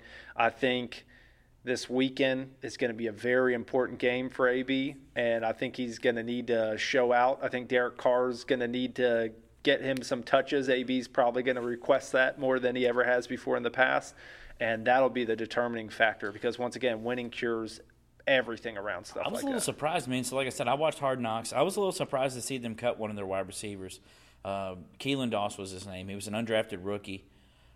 Kid's got hands, man. Really? Yes, and the Jaguars ended up picking him up. I'm anxious to see if he does anything for them. I don't know. I thought that kid was solid. And it was very surprising to me because of how much Gruden loved him during the show. Like, he talked about Keelan Doss the entire time. Yeah. So that's one of my guys that I say, hey, keep a lookout for Keelan Doss because I think he could definitely make some noise. Well, luckily he's got a better quarterback now in Jacksonville. I mean, Super Bowl winning quarterback. I'm not going to say I can't say anything bad about Nick Foles. Nick Foles is the man. But so we wanted to do something. BJ and I aren't the biggest fantasy football gurus. Speak for yourself. Well, I mean, I will because you kept saying you know more about it than I do. I was trying to boost you up so that way I could tear you down once my team wins. Yeah, so I've done both of my fantasy drafts now. I'm pretty happy with both my teams. But something that we wanted to do, we wanted to give just kind of our top three or so on both of the who we think are the best ones, who we would not draft, and then we just have our top 5 sleepers. Yeah, so we're taking the power positions, running back, wide receiver, quarterback, and tight end. And then, as you mentioned, power rankings of our top 3, kind of some people that we would personally stay away from who are maybe higher name guys, and then giving you a little bit of an inside mind as to who some of our sleepers are. Yeah, so I looked at your list when we were talking about some other stuff. We had the exact same quarterback list. Doesn't surprise me. Yeah, I mean, we won't spend too much on this one, really, because, like I said, it's very rare that anybody has anything different than this. 1, we got Patrick Mahomes. 2, we got Deshaun Watson. 3, we got Aaron Rodgers. And I think that's the thing about the quarterback position is the top 3 are heavy favorites. And I think based on what we saw last night, you might put the top 2 in their own category. I don't know if that's true for the rest of the season, but with Green Bay saying that they're going to be a run-first team this year, that might take away some fantasy points from Aaron Rodgers. So yeah. Last night was not just a struggle; it was a struggle to watch. It was it was bad. Well, as I said, I don't mind defensive battles, and there was pressure on the quarterbacks most of the game. But man, it was just not executing. It was just not good offense. It looked like the first game of the NFL season, or it looked like a late preseason game. Not a blast for me to watch, but I still watched it to the end, and it was in question at the end as well too, until Trubisky threw that interception in the end zone, which was very disappointing to see. Yeah, he was driving him down the field, and that was really the only time he had really played well during the game. And it was like, okay, maybe he's finally settling in, and then he throws that errant pass in the end zone. It's like, I wouldn't say he played like they didn't open up the playbook for him. They were very typical play calls, and it was just like, okay, when are they going to take a shot? And a couple of times that he did have inside leverage with a wide receiver, he would overthrow him just by a step. So Trubisky played terrible. Let that be known. With that being said, that interception was the end of the game, but that was the first time that he made a crucial flaw that would have cost them the game type of deal. Yeah. And it was to his former teammate as well too. So Yeah. he kind of had a read on it. But yeah, I would say the lower tier gets a lot more interesting for the quarterback position. While we're on this, I'm going to give you a couple of guys that I would stay away from personally. And nothing against either of these guys, but I think Kyler Murray has been projected extremely high on this. And I'm not sold on the Arizona offense in general. I'm not saying Kyler Murray couldn't be a good player, but as far as fantasy points this year, a lot of places have him ranked in the top 5 quarterbacks, or I've got him at 7 is what I originally saw on this list. Stay away from Kyler Murray. Ben Roethlisberger is another guy. I think Ben Roethlisberger is coming towards the end of his career. I think that offense will be a good offense this year, but I think that's kind of dependent on James Conner.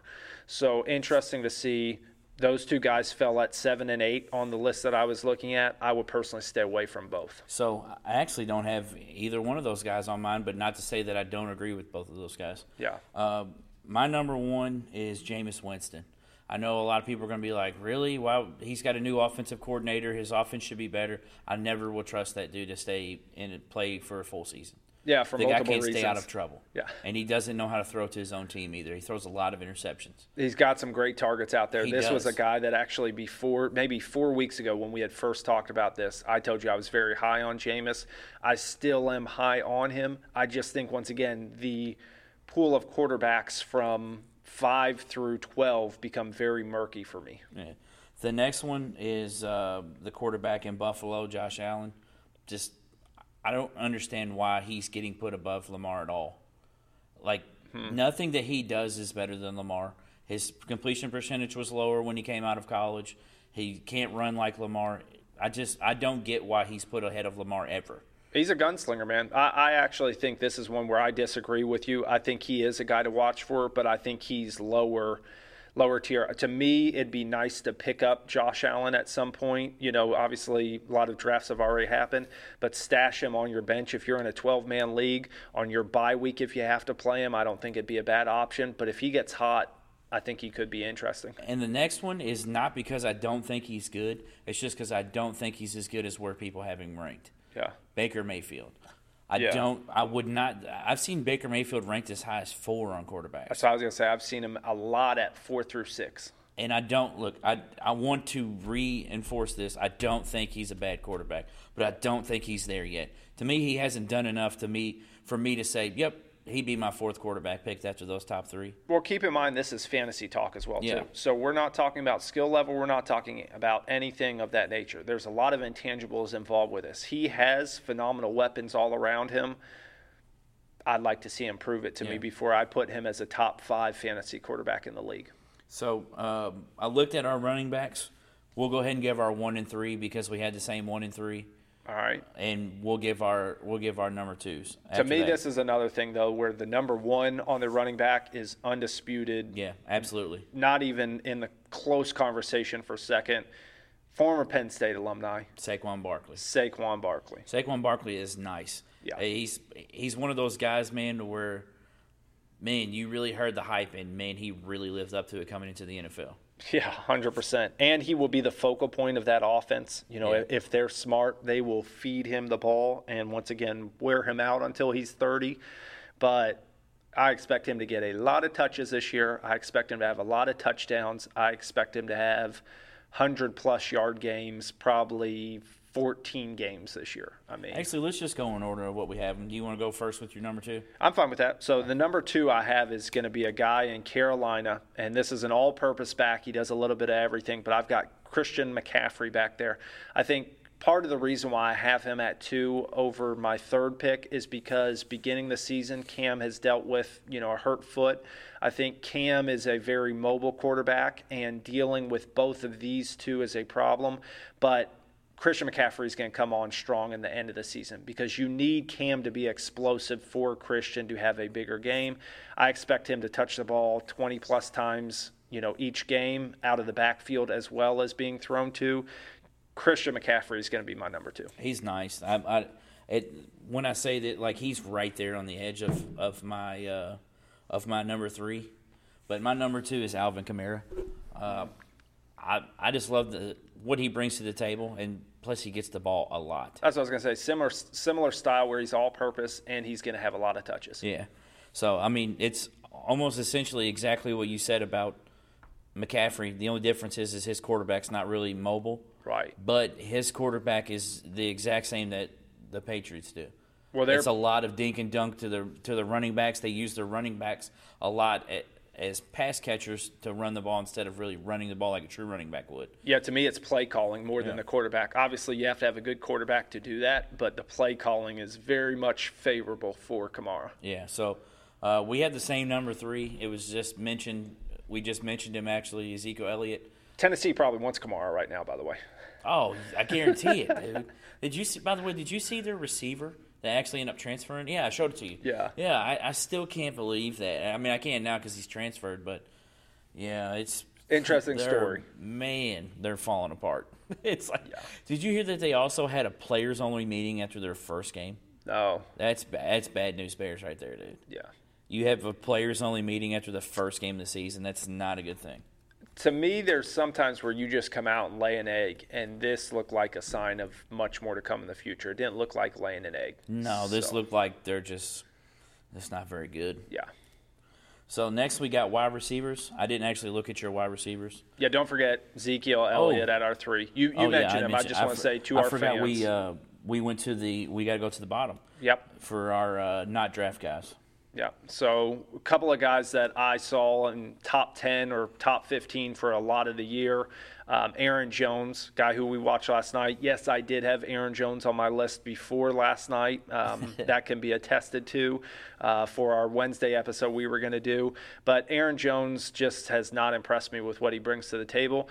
I think he could be a great player. I do think the Packers are saying everything that would make him look like he would be a top 10 running back as far as fantasy points. I think they'll spread the wealth around, and they won't rely on one guy. So take Aaron Jones out of your top 10 as far as running backs. The other guy that is worrisome to me is a guy that a lot of people have as worrisome, but it's Todd Gurley. I think he's a guy who, when he's healthy, when he's happy, could be in that conversation for our top 3 that we mentioned up there. Probably not in the conversation for the top 2 on my list, but I think him and Zeke could compete for that. Kamara's in that mix as well, too, with me. But he's got that arthritic knee. A lot of speculation circulating last year in the postseason with what he had going on. I think McVay is a plug-and-play guy and could replace him if he needed to, as he showed us last year. That offense is not focused around having an elite-level running game, but it is needed. I think Todd Gurley's a guy you stay away from currently. So I don't have either one of those guys, but I love Gurley, and it's hard for me to say that about Gurley, but I totally see where people are coming from. And I think if he was late, like if you could get him in the 7th round, I think that'd be a steal. If you got him in the 7th round, then you got an absolute steal. Hopefully. I mean, he could not play for half the year. I haven't seen him drop back that far at all in any of the drafts I've been in. I have not either. That's why I wanted to make sure I'm saying I wouldn't draft him in my top 3 to 5, but if he's in a 5th, 6th, 7th round, you got to take him, I think. So my number 1 is very similar to my number 3 on my not draft. It's not because I don't think this guy's good. He actually plays for the same team. Nick Chubb. I love Nick Chubb's game, but don't tell me that Nick Chubb right now is right there with the Zeke, with the Christian McCaffreys, with the. He got drafted. I saw him get drafted number 4. Wow. Nick Chubb is solid. He had a very solid rookie year. Yeah.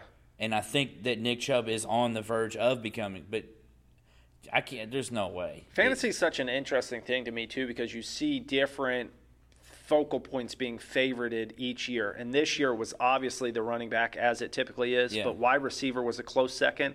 Man, I from what I'm hearing, if you took Mahomes above basically the 28th total pick, or the early third round, you were making a mistake. And Mahomes, to me, as we mentioned, is a big separating factor between the other quarterbacks.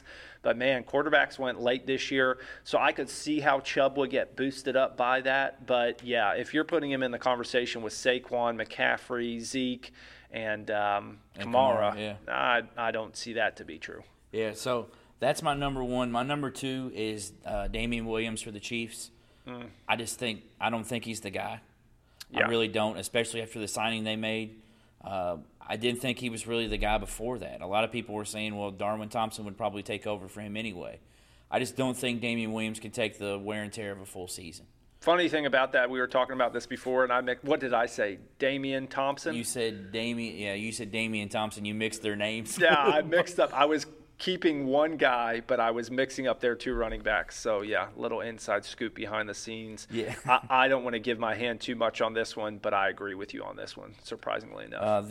My last one is the running back for the Denver Broncos, Philip Lindsay. Ooh, that's an intriguing one to me. I don't see it. I see a lot of people putting him not like up like they have Chubb, but I don't know, man. I tend to stay away from Broncos players. He had a phenomenal year at some points during the year last year. On FanDuel and DraftKings, he was kind of one of those sleeper guys who emerged, and you could get him for cheap, and he had major production. He reminds me of Doug Martin. I think Doug Martin had that really good 1 year, and then everyone Tampa Bay, right? Yeah, and then everyone's like, "Oh, I know who this guy is," and then you just don't hear about him again. We've seen a lot of running backs like that recently, unfortunately.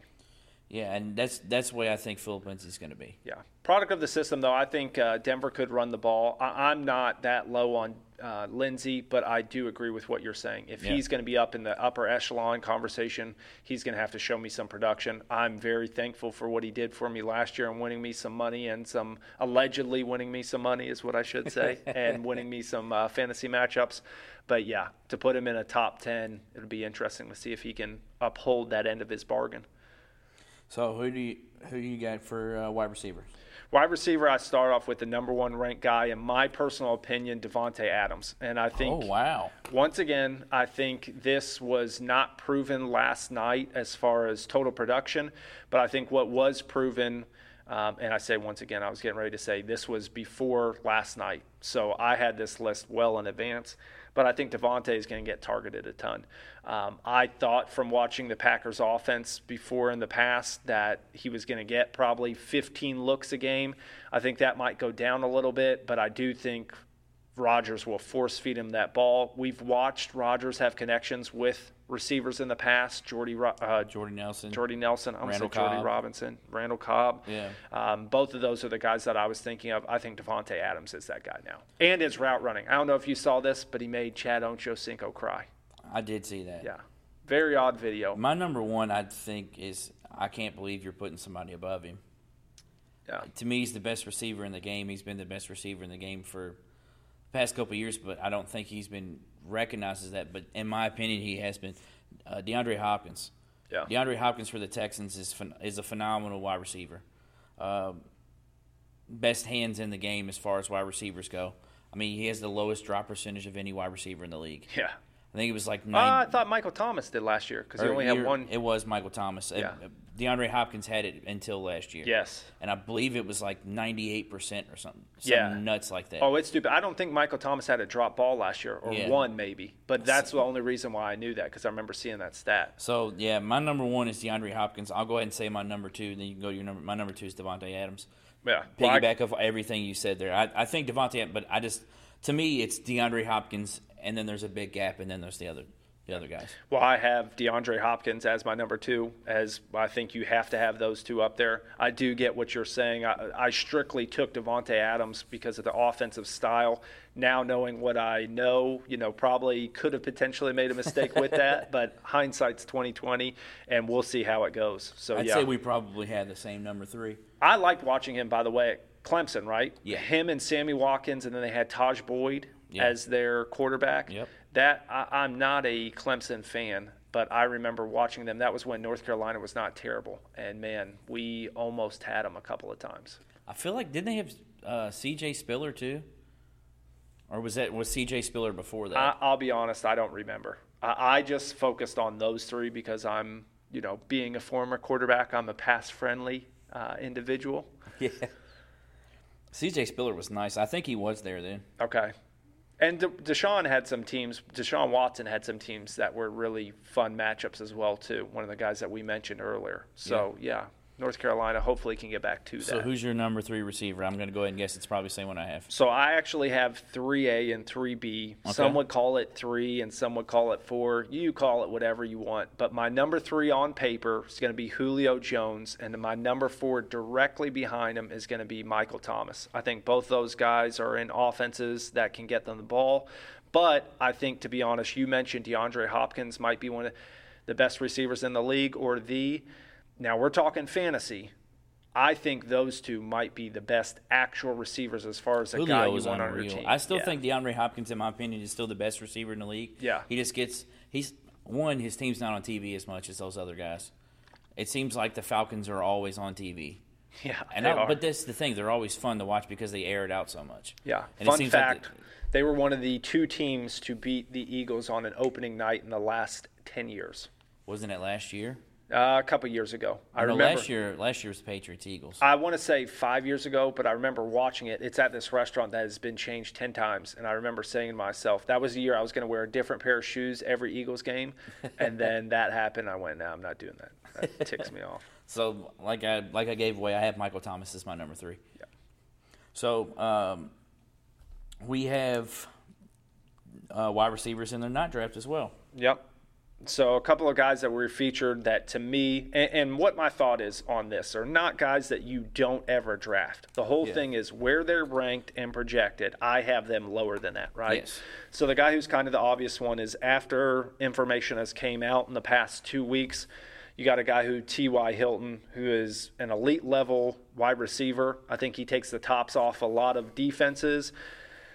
Brissett's going to have to prove to me on that. Yeah. So that's why I'm taking him out personally. I do think that Colts team has a good team on paper, but they needed luck to be an elite team. Emmanuel Sanders is the other one. So Emmanuel Sanders is a guy, you mentioned this a little bit earlier, plays in Denver. Denver just does not do it for me. I'm going to go ahead and knock him down a little bit. He's actually one of the ones I forgot that I would actually draft. I did actually draft Emmanuel Sanders. I would say don't draft Emmanuel Sanders early. Right. Draft Emmanuel Sanders 8 to 11 in your rounds, and I think it'll be 8 fine. to 11, round 8 through 11? Round 8 to 11, yes. Yeah, I'm with you on that. I have seen him in the top, I don't want to say 10 because I think he was like 12-ish on the list, but I have seen him way, way up there. And to me, I don't see it. No, I don't see that either as well. I 100% agree with you on that. 7 through 8, I do think that's a decent pickup. I mean, obviously, if you're a 6-man league, I think he falls a little bit further than that. Yeah, I mean, I got him in the 12th round. Yeah.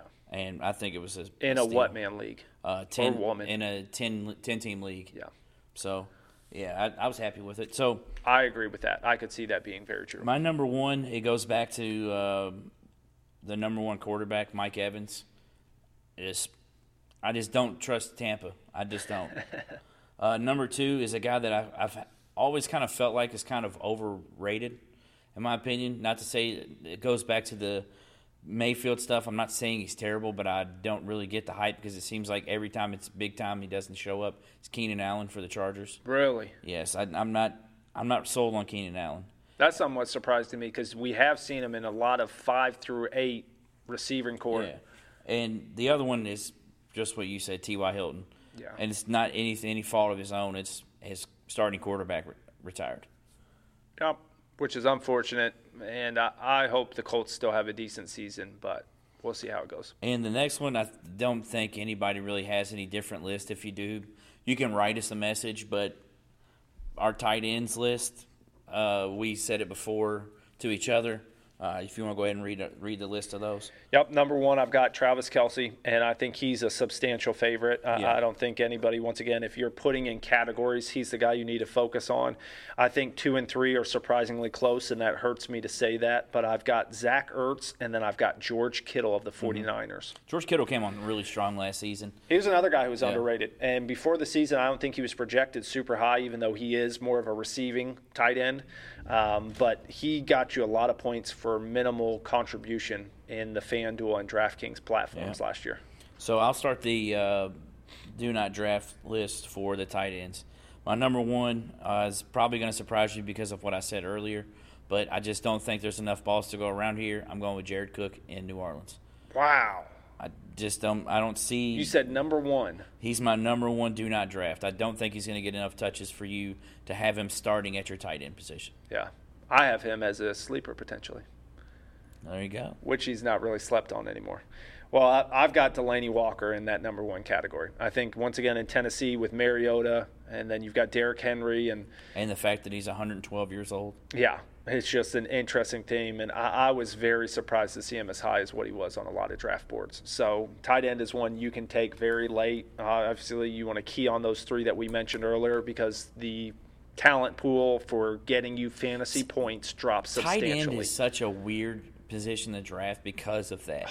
It's so tough to know when to draft. It's like, should I take one now because I'm not going to get one of those top three? Right. Or should I just say, hey, let's build up on those other things? Yeah. And that's But to me, the thing quarterback was like that this year. I think the difference between the quarterback and the tight end position was that there is a lot of mid-level guys who are very good on the quarterback position, but knowing when to take a quarterback initially or when to take a tight end initially as your pick was very tough for me this year. Yeah, I mean, I just got Brady in both my leagues, to be honest with you. Yeah. It's like I'm going to be watching their games. So not many people were high on him as well, too. So they never are, to be honest with you, and I always have him, and he always does well for me. So yeah. So you want to go to your number two? You want me to take my number two? Go ahead, drop it for us. My number two is David Njoku. Two guys who I have on my sleeper tight end list. I just don't really get the hype with Njoku other than the fact that he's really young. Yeah. Freak athlete. He is, but he's not shown anything that's shown me that he's a good ball catcher. I was going to say, he doesn't do anything for me. He does have a little bit of the stone hand problem. Yeah. That's my number two. Yeah. So my number two might be a little bit controversial because it's a team we talked about earlier with Cam Newton and Christian McCaffrey, but Greg Olsen is going to be a guy who I stay away from. Part of this is the aging factor. Part of this is their style of offense. I think Olsen is a guy who could blow up, and so once again, if you can get him super, super late, you need to take advantage of that. But I think he's kind of been on that cusp of George Kittle, right behind him. I do not see that to be true. So pass on Greg Olsen. Let somebody else use a pick that's too high. Stack up on the wide receiver or running back position, as we mentioned earlier, and then hope to get a steal on a tight end like somebody we mentioned earlier. Yeah. So my number three, there's actually two factors that go into this. One, I felt like last year was just lightning in a bottle that they caught with it. Two, I think it's his age. And three, his quarterback retired, Eric Ebron. Okay. Not that I don't think Eric Ebron's talented, but it's like... And he has a backup whose potential I forget what his name is. I can't think of who their backup tight end is either, but it's like, you're kind of old. You had a great season last year. Yeah. I don't see it happening again for him this year. Honestly, on your first thing, I thought you were going to say Evan Ingram when you first said that. And then when you said old, I went, okay, that's not Evan Ingram. But, yeah. So it's interesting to me. Who's your number three? No, I just had two on each one. Yeah. So now we also put – did you put your sleepers in order of who you thought? I did. I'm not sold on my order. We didn't really talk about this. You want to go 5-1 or you want to go the other way? I think we go 5-1. All right. So I'll start with mine. So my 5 and 4 are strictly they're sleepers, not because of their names or their talent, but just because I feel like a lot of people are skipping them completely because they don't think that they're going to play, or they don't want to waste a pick on this person. Yeah. I actually got my number 5 in the 9th round on my draft the other day. Okay. So I'm going with A.J. Green. A.J. Green is a number 1 wide receiver talent. Big time. And I know he's expected to miss probably 4 weeks. They said he should be healthy by 2 and then get in playing shape by 3 and 4. Yeah, I've heard 2 to 6. Yeah. So to me, I think if you can get A.J. Green, I would say at the very earliest 8th, but 9th to 12th, I think you would get an absolute steal with A.J. Green. Yeah. I picked up A.J. Green personally, and it was actually before his injury, so that kind of hurt me again because I probably took him too high, but I do think he's a guy who you stash. Oh, yeah. You have to have a couple other, and you need to key on this is with fantasy, you got to know your bye weeks. Yeah. And so I was looking originally, I almost shot myself in the foot with that. It worked out just fine. But my number 5 guy is going to be a guy who just recently has been made a move. Been made a move. That's not correct. But has been forced to move and is going back to somebody who he's very comfortable with. So my number 5 sleeper pick will be LeSean Shady McCoy. Going back to Andy Reid, I think once again this alludes to your pick earlier with having their starting running back kind of slide down a little bit.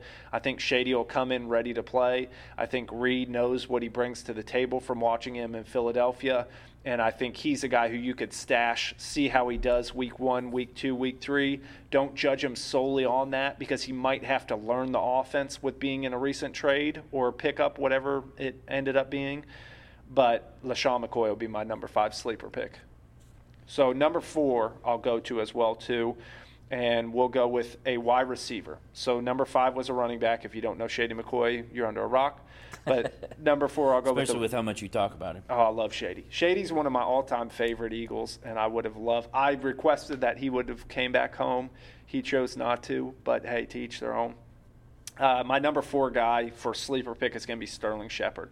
I'm very high on Sterling Shepard this year. I do think I have seen him pretty high on some draft boards, but not as high as what I think he should be. I think he will probably be their number 1 target this year, and even though Eli gets a lot of crud, I think they will still throw it a decent amount. So key on Sterling Shepard. He'll be a nice wide receiver who you can pick up later and get good value out of. So my number 4 is another guy that is kind of similar to A.J. Green because you know he's going to miss games. Running back out of Los Angeles, Melvin Gordon. I've seen Melvin Gordon drop a lot. Oh, my goodness. I've seen people not even picking him up at all. Yeah. So Melvin Gordon is another one of those guys that you can get him late. Even if you team him with Eckler, even though I don't think he's going to stay where he's at, unlike Zeke did. Like, this is one that I feel like he's going to go somewhere else for sure. I don't know. I see a lot of posturing on their end saying they're not going to, negotiate until after the season. I think if he has a good year, that could help him out a lot. He doesn't want to get hurt. It's a Le'Veon Bell situation. Yeah. What week does he have to come back? Wasn't it week 8 or something like that if he wants to play? So, yeah, if you can have him for half the year and get him late, I don't think that's a bad pick at all. So, yeah, Melvin Gordon is mine. Again, I'm not saying pick him with your first pick or take him in the second round. I'm talking, around the same times that I was talking A.J. Green. Yeah, I think you have to take him at that point, but I think you have to have other running backs that are a good option. Watch your bye week, as we mentioned earlier, but I'll go with my number 3. This is a guy who is little known, in my opinion, and part of this is going to be my fandom watching it, right? But the Eagles' offense utilize the tight end position a lot, and a lot of times it's for scoring drives as well too. So in the red zone, they look for the tight end. You obviously have Zach Ertz, who is keyed on a ton, but we had a guy emerge last year. It's tough to cheer for this guy because his first name is Dallas, and we don't like a lot of Dallas in Philadelphia. You know what I'm saying? But Dallas Goedert is a guy who's going to be my number 3 sleeper pick. We talked about it earlier. There's not a extensive list of tight ends that are going to put up good, consistent numbers. I don't think Goddard will be a week-to-week play, but I think he will be a strategic matchup play, and I think he will get you double-digit points 6 to 8 times this year. So keep an eye out for Dallas Goedert. Should be a good sleeper pickup at the tight end position. So my number 3 is a wide receiver, and he played in the game last night. Probably the most fun name. Actually, I feel like I have 2 fun names on my list. but probably the most fun name to say in the NFL, Geronimo Allison. I think his mother loved him. Sometimes we say his mother didn't love him for giving him that name. Well, that's because when she was yelling at him, she could just yell Geronimo. Geronimo! Yeah, so he's getting in trouble. She gets to yell that. Yeah. I probably wouldn't yell at him if I was his mother. That's a big boy right there. But another cool name and also another wide receiver I have at number 2, I think is going to have a solid season this year with the acquisition of your boy Nick Foles. I think that D.D. Westbrook is going to have a solid year. So that would be my number 2 sleeper is D.D. Westbrook. Yep. So number 2 for me, I'm going with another position again. And if you've noticed, I've had the running back, the wide receiver, and the tight end position. Only position left is going to be quarterback. So we mentioned earlier there's a couple of higher tier guys. There's a mix of lower tier guys. I think a guy who I've seen fallen recently is going to be a guy by the name of Derek Carr. Obviously, the Antonio Brown situation will be a big help for him because having a weapon like that is huge. But Derek Carr in a John Gruden offense has the making to potentially be a top-tier fantasy quarterback. Now, obviously, it didn't go so great last year. He's going to have to stay healthy. He's going to have to prove himself this year. I think he can do it, and I think this is a year that Derek Carr steps up to the plate. What's funny is we both have a Raiders our number 1 sleeper. Well, that was my number 2. Oh, that was your number 2. But Not bad. It is top. My number 1 would be a running back again, and it's going to be a guy who we mentioned is a top-tier guy, but is very much slept on and is not talked about. It's a guy by the name of Chris Carson, the running back for the Seattle Seahawks. I'm sure a couple of you out there listening just said, who?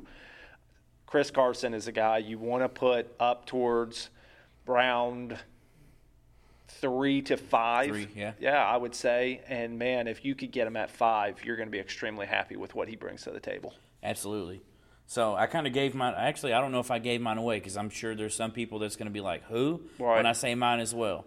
My number 1 sleeper this year, if you watch Hard Knocks, you'll definitely know who he is because they featured him a lot on there. He's a tight end that plays for the Oakland Raiders, Mr. Darren Waller. Darren Waller, kind of like Jared Cook, is a freak athlete as well. Cool thing about Darren Waller, though, is this is his first year being sober and clean, and he's doing really well with it. And he's actually liking to play football again. And I'm hoping, more than anything, I hope with this sleeper pick, I hope it ends up working out for him. Right. Because you want to see guys like that win. You know what I mean?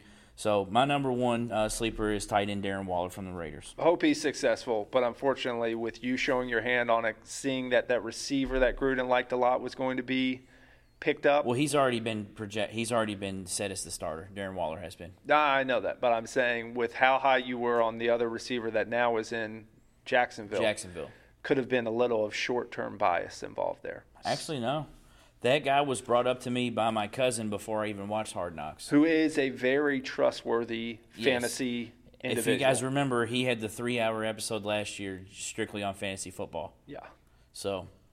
And he has won FanDuel and DraftKings events before. Yeah. I have seen that. Yeah, so. Which is not easy. College football has started. Yeah. I know we just spoke about the NFL, but college football started.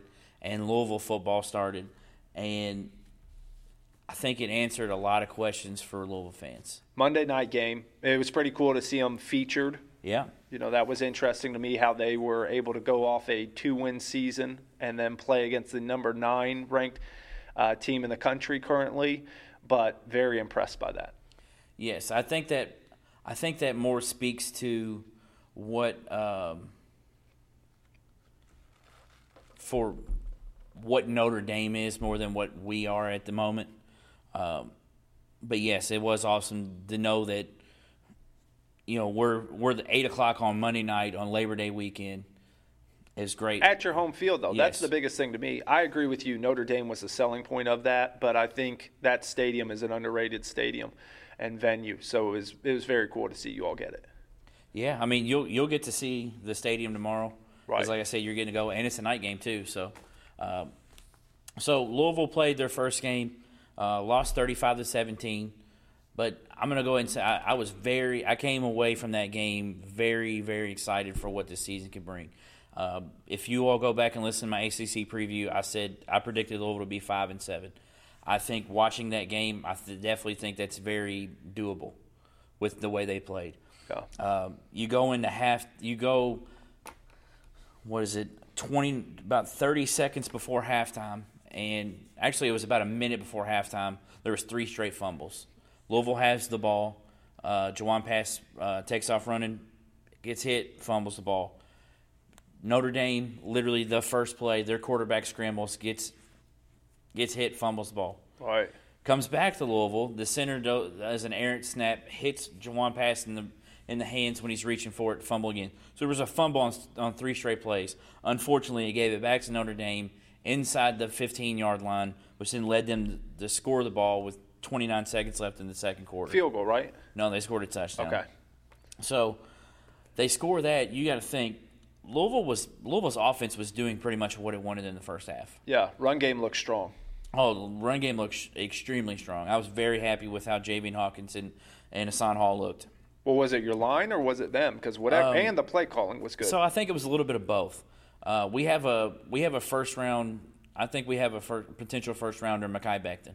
Yeah. If you see the dude, the guy is an absolute monster. Okay. He is humongous. But they're extremely weak at linebacker. They lost over 200 combined tackles at linebacker. Notre Dame did. They have strong defensive ends, so when you're attacking this team, attack them up the middle. Yeah. Which is what we did. You want to try to gash them on the outside, but a lot of their stuff is going to be running up the middle. So that was when we ran with Juwan Pass up the middle, or we would run those off tackles. One of the guys that isn't really getting keyed on for a lot of people was redshirt freshman Marshawn Ford, who's a walk-on from Louisville Ballard. The kid played his tail off. He looked absolutely fantastic. I think he had 1 catch for like 15 yards. That was nice. He had 2 for 43. My bad. Sorry. My voice is going away. But I thought Marshawn Ford, we ran a very weird set. I don't even – it was almost like an offset eye, and he was behind the quarterback the entire time. But it was in a shotgun, so I don't really know what you would really call that. Right. But he was in the game the entire time, and he's a walk-on. But he played really, really well. Picked up a lot of good blocks. Caught a couple key passes, and I don't know. I'm excited. I thought our defense played well. I know they gave up 35 points, but a lot of that was field position with the offense fumbling the ball 3 times. And they had some stops. I mean, they needed a couple of stops at some times. The thing that was intriguing to me was everything I saw before the game had spreads anywhere from 18.5 to 19 to 19.5. It started out at 21. Well, that was the 1-point range that I saw it, though, personally. Yeah. And what's it end up? 18? 18. So yeah. Cover, man, it blew me away. And I honestly would have suggested people taking the over because I thought that Notre Dame was going to come in here and give U of L a shellacking. But U of L showed up and played. They didn't ever really fall apart. It's like you said, Notre Dame just kind of stepped up to the plate at the end of the game. Yeah. I do think there's some building blocks for U of L in the future, but that schedule is not an easy schedule. So you guys are going to need to win games when you're supposed to win games, and that starts tomorrow. Yeah, I mean, you go back and look at week 1. You had Florida State lose at home, looked absolutely fantastic in the first half, and then just completely crumble in the second half. Yeah. So that game still stands to me where I still feel like Louisville can go on the road, and I think they can end the month of September 3-1. I think with how Boston College kind of not really struggled, but they didn't look as strong, I think that game's going to be a lot closer than what I thought. I'm not saying we're going to win, but I could definitely see Louisville making that game a lot closer than what I thought before, especially with how our defense stepped up. I mean, Notre Dame punted the ball more times than Louisville did in that game. That's definitely a stat to look at for a defense that gave up 50 points over 5 times last year. Yeah. For a team to force the number 9 team in the nation who has a returning starting quarterback, who has a lot of returning starters on offense, forces them to punt the ball more times than they did. Yeah. That's really good. Effort was noticeable off Yes. the top of the hand as well, too. I mean, that was the first thing I noticed was this looked like a different team. Yeah. So, I mean, you just look at first downs. Louisville had 21. Notre Dame had 18. That's something that you can put that you can look at. Louisville didn't have their first penalty until halfway through the second quarter. That's very impressive. That's compared to what they were last year, like that's the biggest thing is we're looking off of last year. Louisville, man, it was just it was night and day. The effort was the biggest thing, like you said. I would have liked Jawan Pass's completion percentage to be higher. He had a couple pretty big drops. He threw a dime to Tutu Atwell in the first quarter. They got dropped, but he ended up running it in the next play. But, I mean, you got to think that makes his completion percentage go up. He had a dime to your old boy, Thomas Jackson. They transferred from North Carolina, absolutely hit him right in the hands, and he dropped it. Yeah. He did have some accuracy issues on other plays. But he also had too. some throws that were just like, dude, who are you throwing that to? Yeah. So that's stuff that hopefully can be fixed in the next 2 weeks. They're saying Eastern was probably going to be the tougher between Eastern and Western, which predominantly is the truth. But, I mean, I saw Louisville's favored by 23 or 23 and a half for the game tomorrow. It's a lot of points. Yeah. I mean, Eastern blew out Valparaiso, which Valparaiso is absolutely awful. And they ran for like 333 yards. But, again, it's Valparaiso. Yeah. I'm excited for the football season. I was indifferent. I was obviously excited enough to still renew my season tickets, but I was kind of indifferent. And then because it was like kind of one of those things where it's like wait and see, you know? You have a team that you want to believe in, but you don't really know because you felt like they quit, but you hope that there's talent there. Right. My biggest things coming out of the game, I went past Des Fitzpatrick's got to get involved in the game.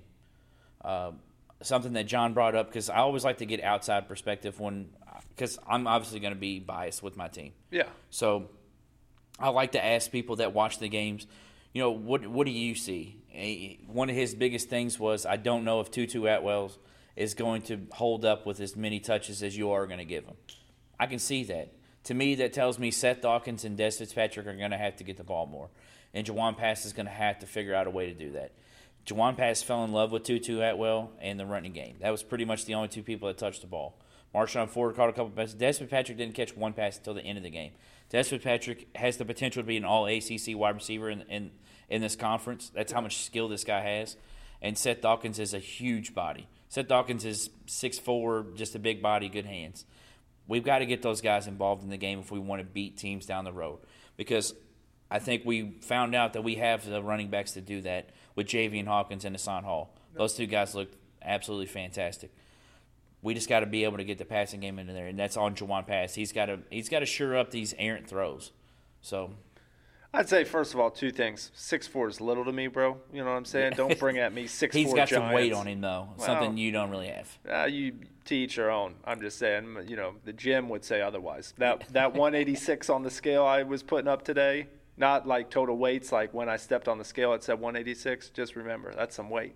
And then, two, I was wondering, you know, I had to ask you this before tomorrow. I didn't know when to ask you. Am I supposed to wear my North Carolina stuff to the game tomorrow? Don't do that. Don't wear North Carolina stuff to the game. Oh, my goodness. You are going to be very angry. Huh? What? Did you say I am going to be very angry? I don't know. What did I say? Don't. You get in my truck with North Carolina stuff, I'm not letting you in the truck. Okay. Duly noted. I mean, you can wear neutral colors. I'm fine with that. I'm not expecting you to wear Louisville stuff. I just thought of this because you mentioned your beef from last week, so I think it's a necessity at this point because they are playing at 8 o'clock, and luckily one of us came away with a victory week one. You know, subtle brag. Yeah. That's because one of us actually played a decent team. Hey, South Carolina was projected to beat us. Yeah, and Tennessee was projected to beat Georgia State. Yeah, okay, that's a good argument. You're obviously been on your lawyer game recently, but good to see the MAC era start back again with a win. Yeah, that was surprising. Not because I don't think you all were bad. You all were down in that game, weren't you? Most of the game. Yeah, 3/4 of that game we were down. And that's the only reason. I'm not throwing a shot. It was just every time, because I was playing poker during that, and every time I would look up, y'all were down, and I was like, wait, they won? It was kind of similar. Obviously, there was more points scored than last night, but it was kind of similar to last night where it was not a lot of defensive stops. It was just not execution. South Carolina did have some defensive stops on us, but our play calling was very limited, and that's why I told you with a freshman quarterback there, I think Longo limited those calls on purpose. It kind of reminded me of the Oregon-Auburn game. Not with the skills, but with the way the game was. Because Oregon led 95% of that game, and Auburn was led by a freshman quarterback, and won the game. I'll tell you what, too, I was very impressed with a lot of things. You know, you've talked about wide receiver and quarterback connections, and Daz Newsome is a guy who I really, really like at North Carolina. I think him and Sam Howell can have a special connection. But if you go back to our ACC preview, I might have, surprisingly enough, undershot them with their win prediction as well, too. So I'm hoping that's the case. Yet to be seen. But, man, if they could get a bowl game in this year, that would be phenomenal. Yeah, I mean, there's some people. I mean, Kirk Herbstreit even mentioned Louisville, and he's like, what makes you think this team can't win 6 games? I didn't see that because I was at the game. I saw it. It's cool to hear him say that. Yeah, but he struggled to pick 6 wins off the list. So he gave 5 of them that he was very confident in. The 6, he was kind of like, well, they'll win. Well, that's when he's saying, what's making you think that this team couldn't do that? Yeah. Not necessarily like no, what, he was really high on. I'm Yeah. telling you right now, I was surprised because he's got no affiliations, right? Yeah. So he went to Ohio State, so he was very high on U of L. And he was, I mean, while they were handed it to him in the end of the early fourth quarter, late third, he was still high on them. yeah. So I guess that moves us to our power moves. I mean, how many power moves and beefs you got? Power move, I've got 1 power move. I actually have 2 beefs because you made me remember one of mine. So Good. I'll go with my power move first, since I figured mine out when we were sitting here.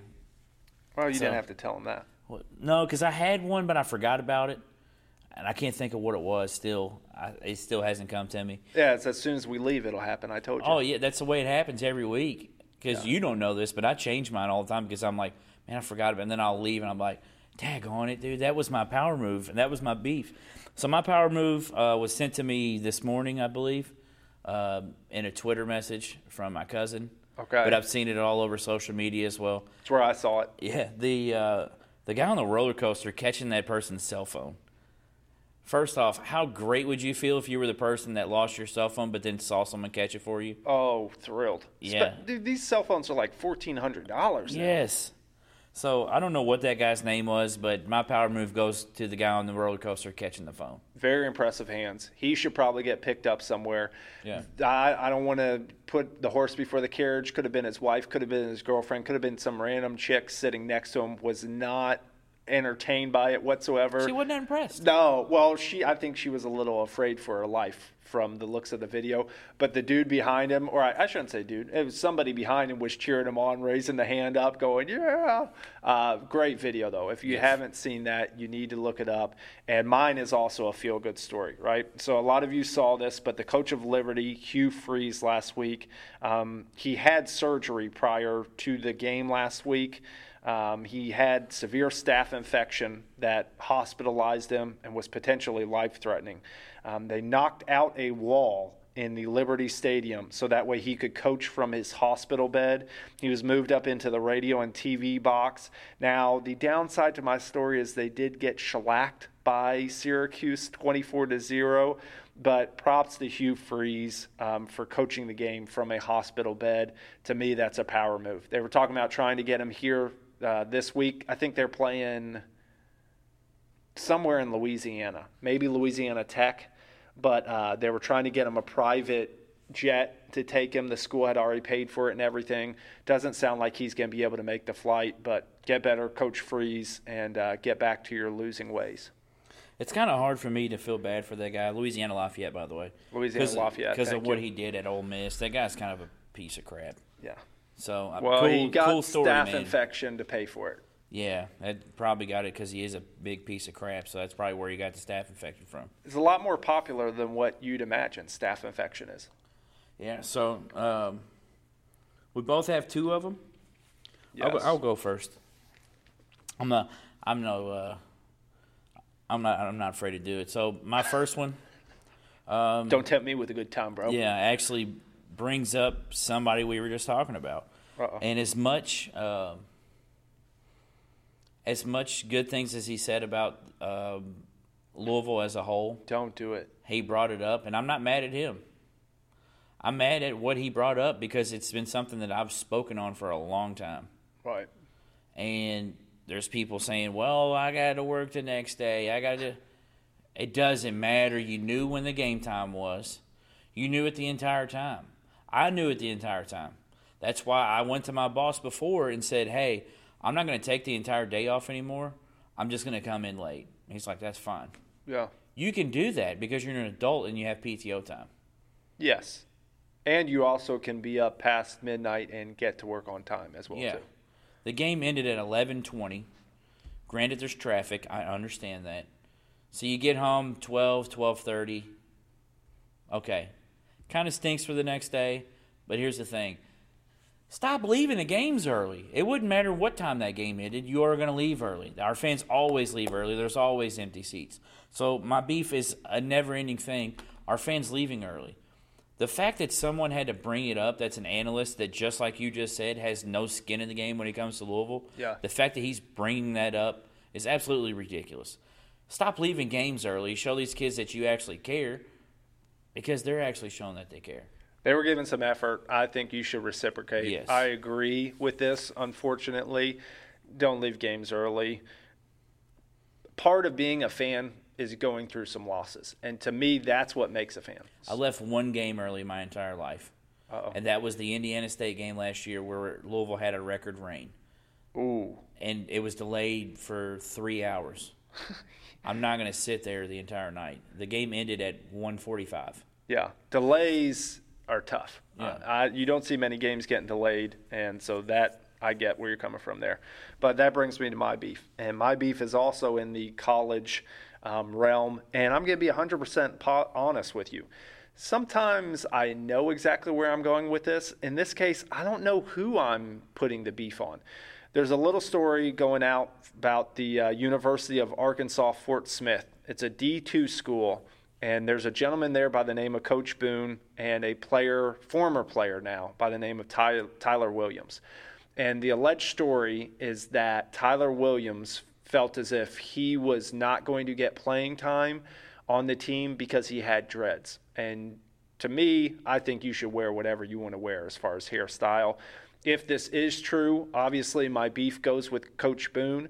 What I'm thinking potentially happened was Tyler Williams was going to get less playing time because some of the other guys were better, and then he's going to start this controversy and say that he got cut because he had dreads, which he didn't even get cut. He just wasn't going to get PT.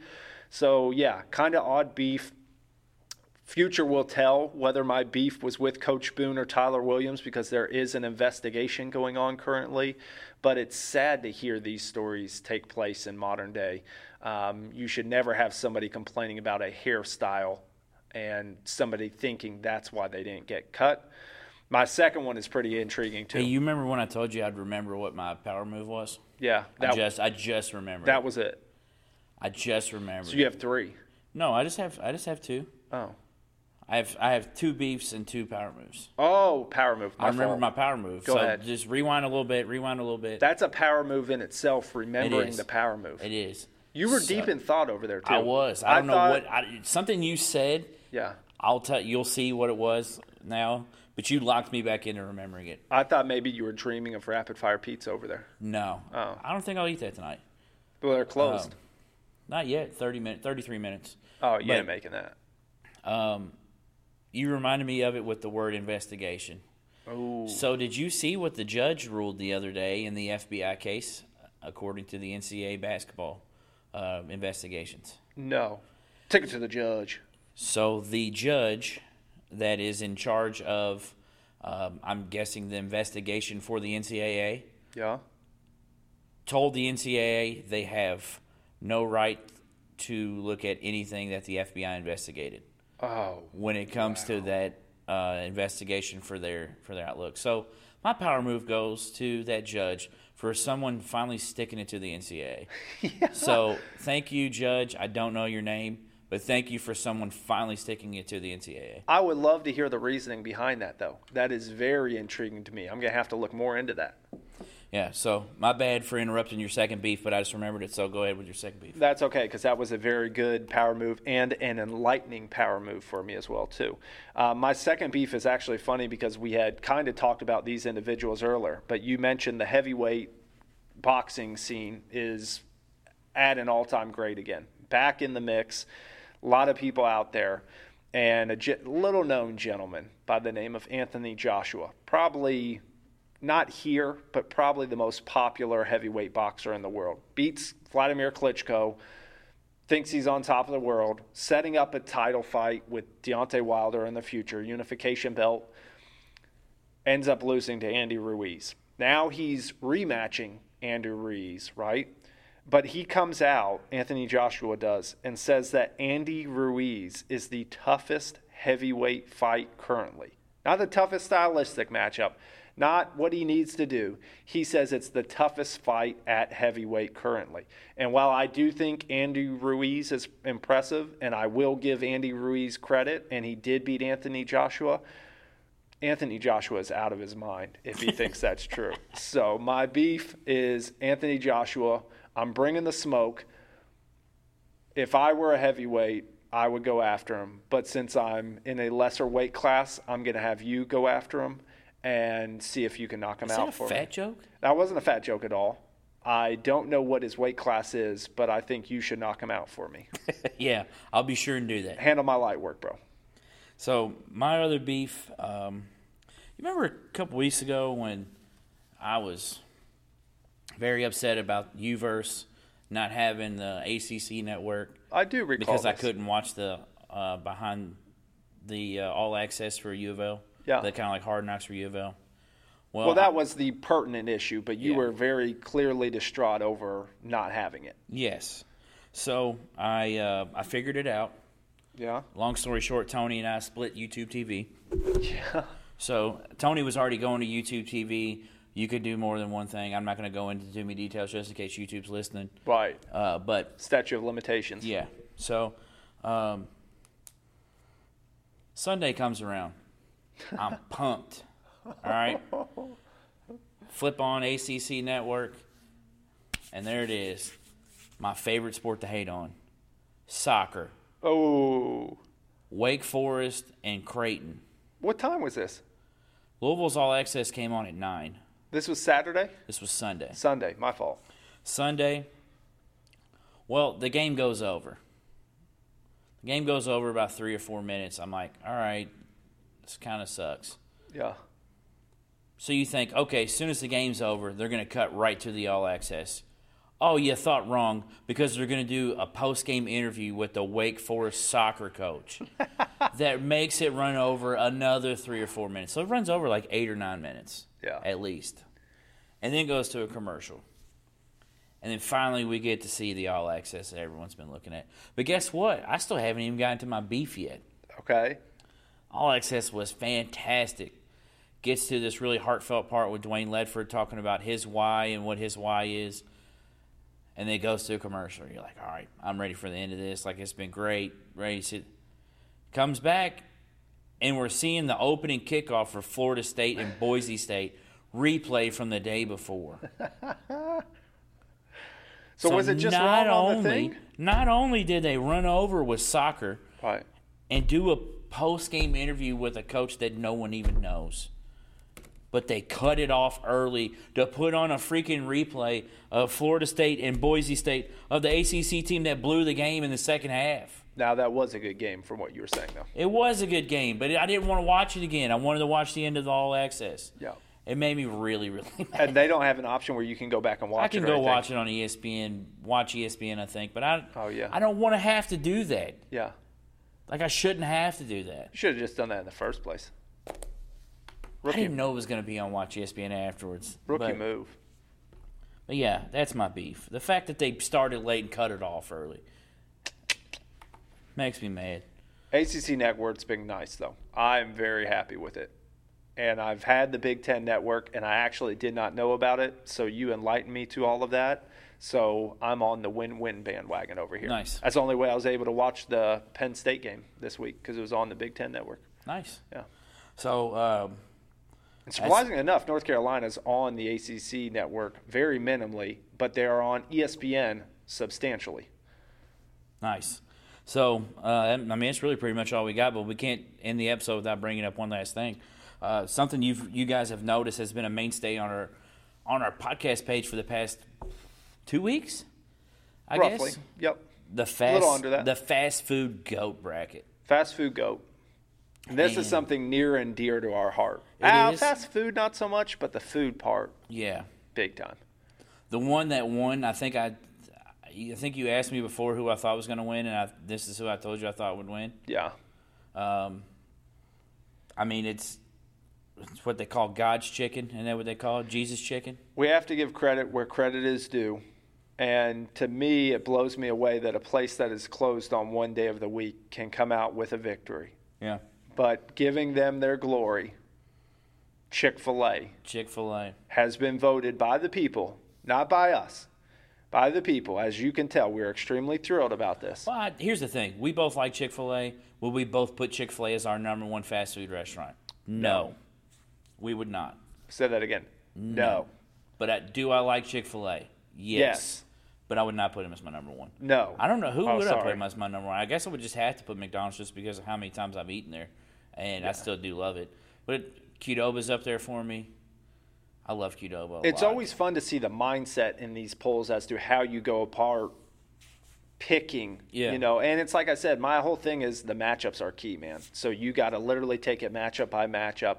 Projecting from the beginning when we first put the poll out, I was very excited about a lot of matchups. Obviously, there's some tough ones. Seeing Penn Station get to the championship round. It was great for you and I. Yes, I like it a lot, and I was voting for it, but I was very, very surprised in that. Qdoba, going out first round. Wendy's going out first round. I would say Wendy's was kind of, people throw this term dark horse around. And a lot of these teams that they were, or places they were saying were dark horse, like somebody said Taco Bell was a dark horse. That's not a dark horse because that was a favorite. Wendy's. I told you from the beginning that I knew Taco Bell was going to go way farther than anywhere I would put it. I honestly was a little bit surprised it didn't win.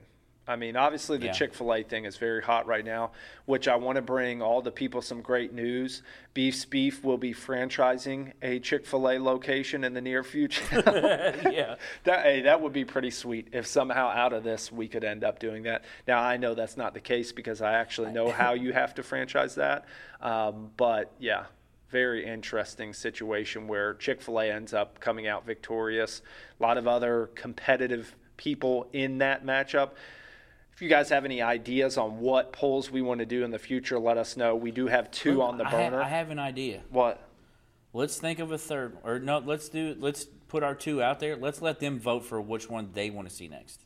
Do you think those are the two we need to go with, or do you have other ideas? I think we should think of two that we think are the favorites, and then I think we should let the fans vote on which one they want to see next. A poll to see what poll will do. Yes. Wow.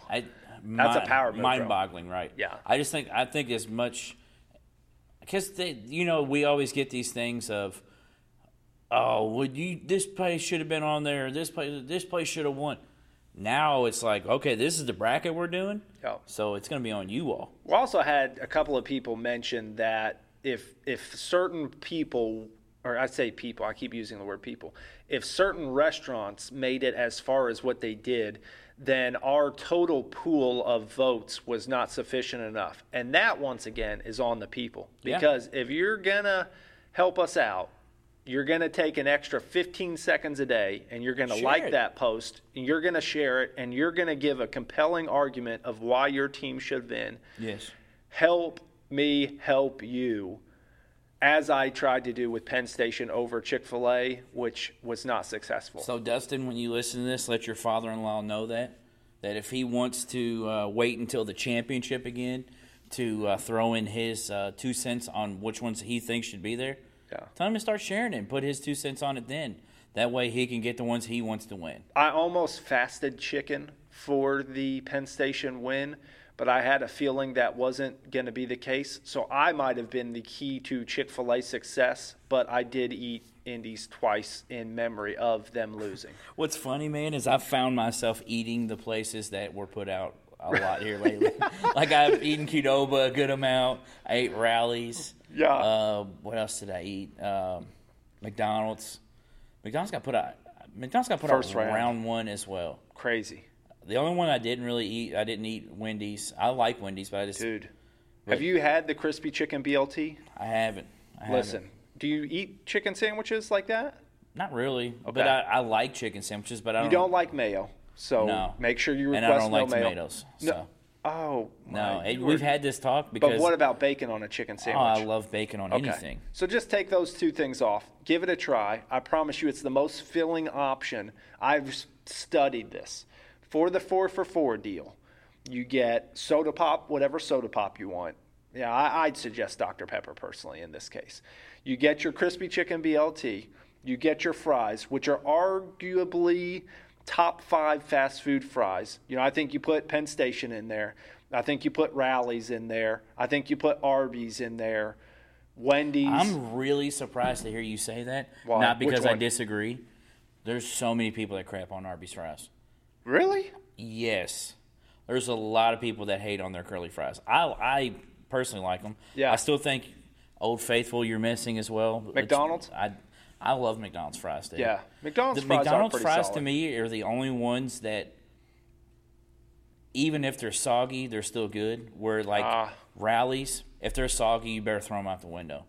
Penn Station, they're the same way. Hopefully my car's right next to you where you can throw them out your window and in mine. So you would because it seems like when Rally's fries are soggy, they're always like really, really greasy, and it's like I can't do that. That's what I was going to say. I'm going to be 100% honest. I don't know if I've ever had like super soggy Rally fries. I have had more greasy than others. Which but, that makes it. That's the part that makes it soggy. well, you got to understand my favorite pizza is like East Coast pizza, which typically is a very But greasy. see, the good thing about Rally's though is sometimes you'll get the greasy fries, but they're still crunchy. Yeah. That's what I think sets Rally's fries apart is the crunch. And the same thing with Penn Station's. I love Penn Station's fries when they're crunchy, not burnt, but crunchy. Yeah. To me, I am agreeing with you 100% on the crunchy. You do need the crunchy aspect, but I will say, to me, the Rally fries are not made by the crunchiness. Whatever that breading, or those are clearly not regular fries. You can actually buy Arby fries and Rally fries, which are very similar in convenience stores and Walmart and Meijer and Kroger and all these places, and bake them in your oven. They're pretty solid too. So yeah, to me,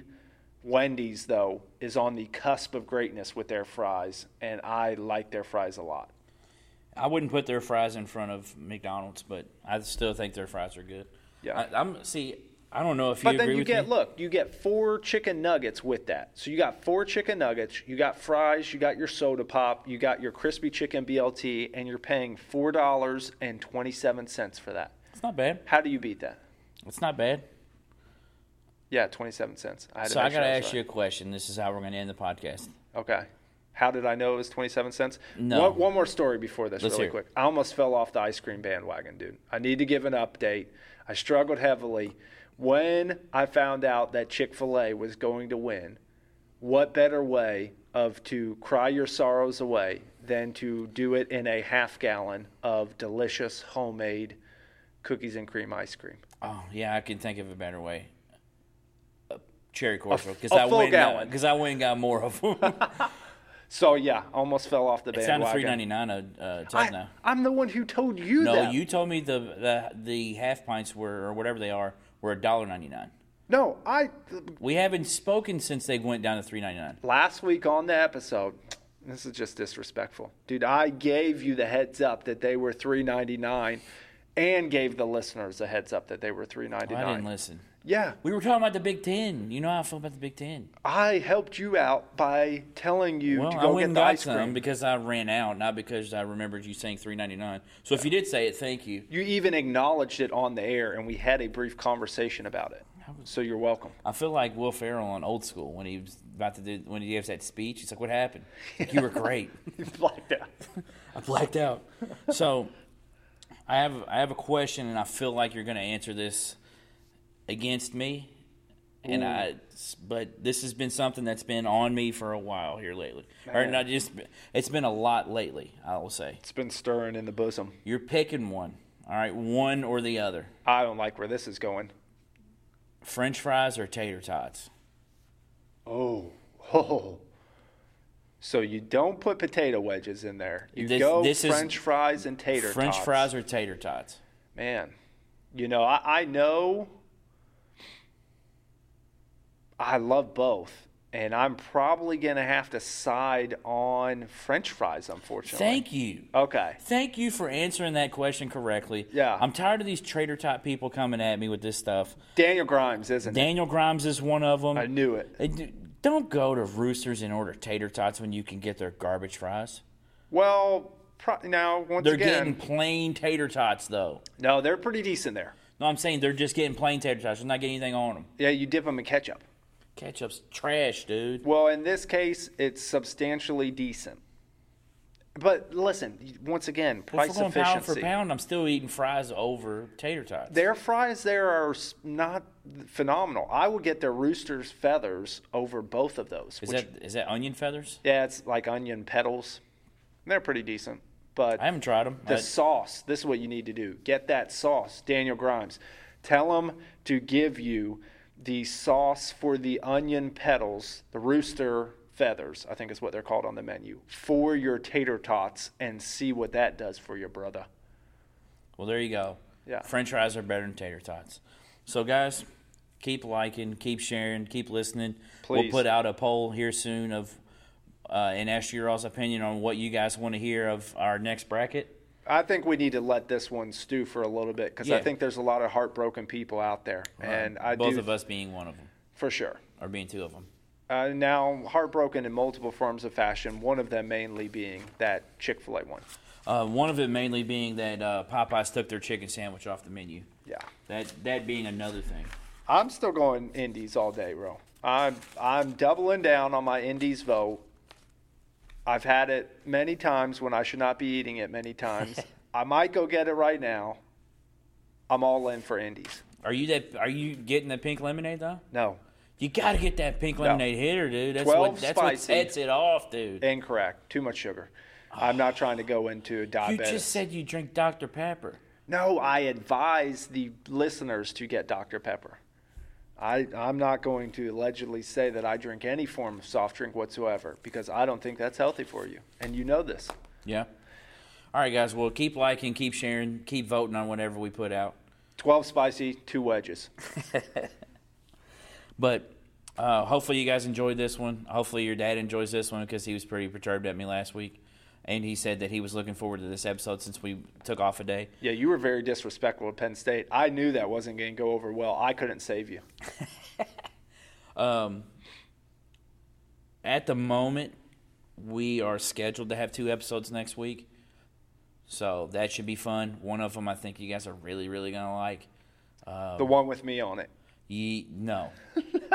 So if everything holds true, which everything should, I should have an interview without BJ. Not to throw it, but I'll have an interview with a former Louisville player on Monday. So that should be awesome if everything stays true, which looks like it will. And there's a lot of bonus content that we have coming up in the future. Yes. So that's what we promise you. Apologize about not doing it Wednesday, but I think this one made up for it. And then let us know what you think. Yeah, so guys, keep liking, keep sharing, keep listening, and we'll keep putting them out. Beef out. Peace.